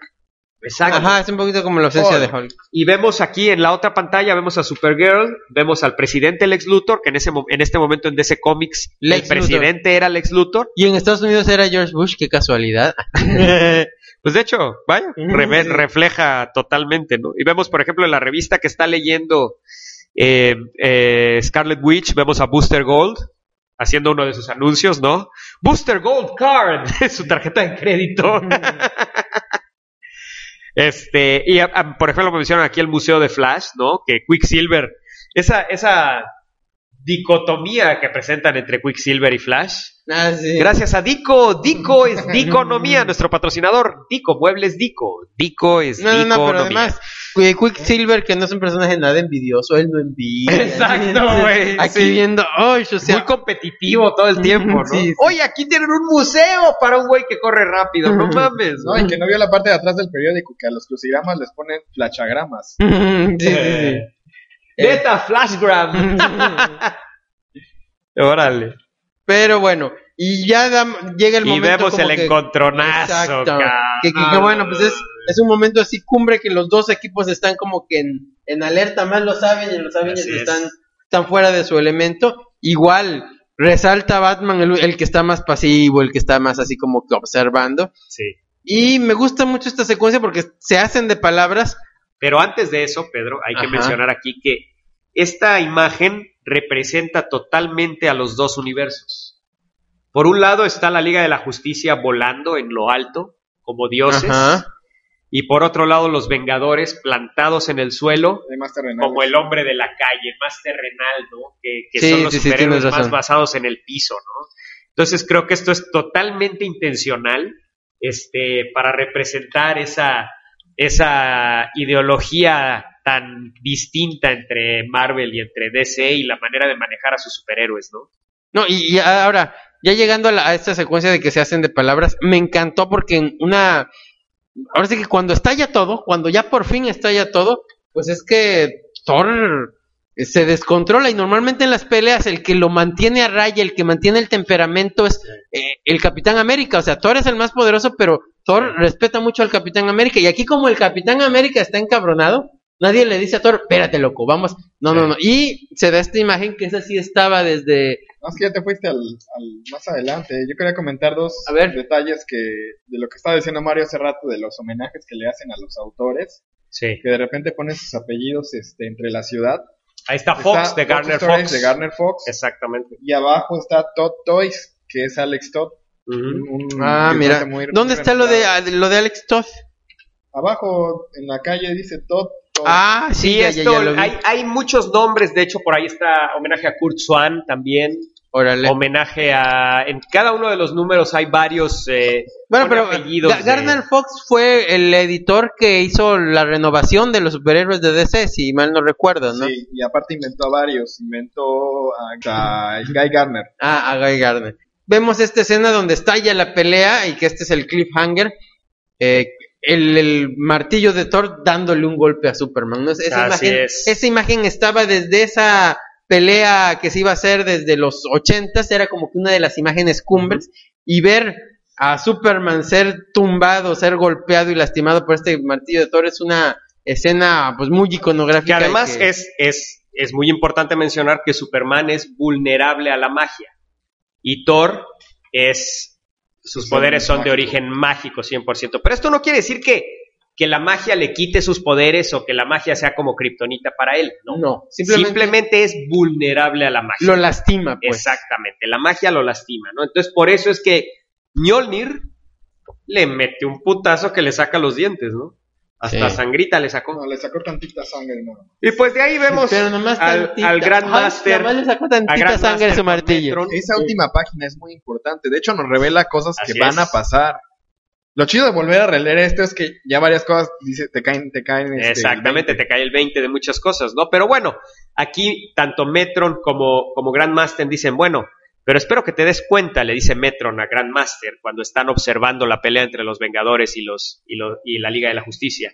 Dice, espero que te des cuenta, dice Metron, que Krona no tiene intenciones de apegarse a tus reglas. Dice, si él gana, él va a reclamar su premio.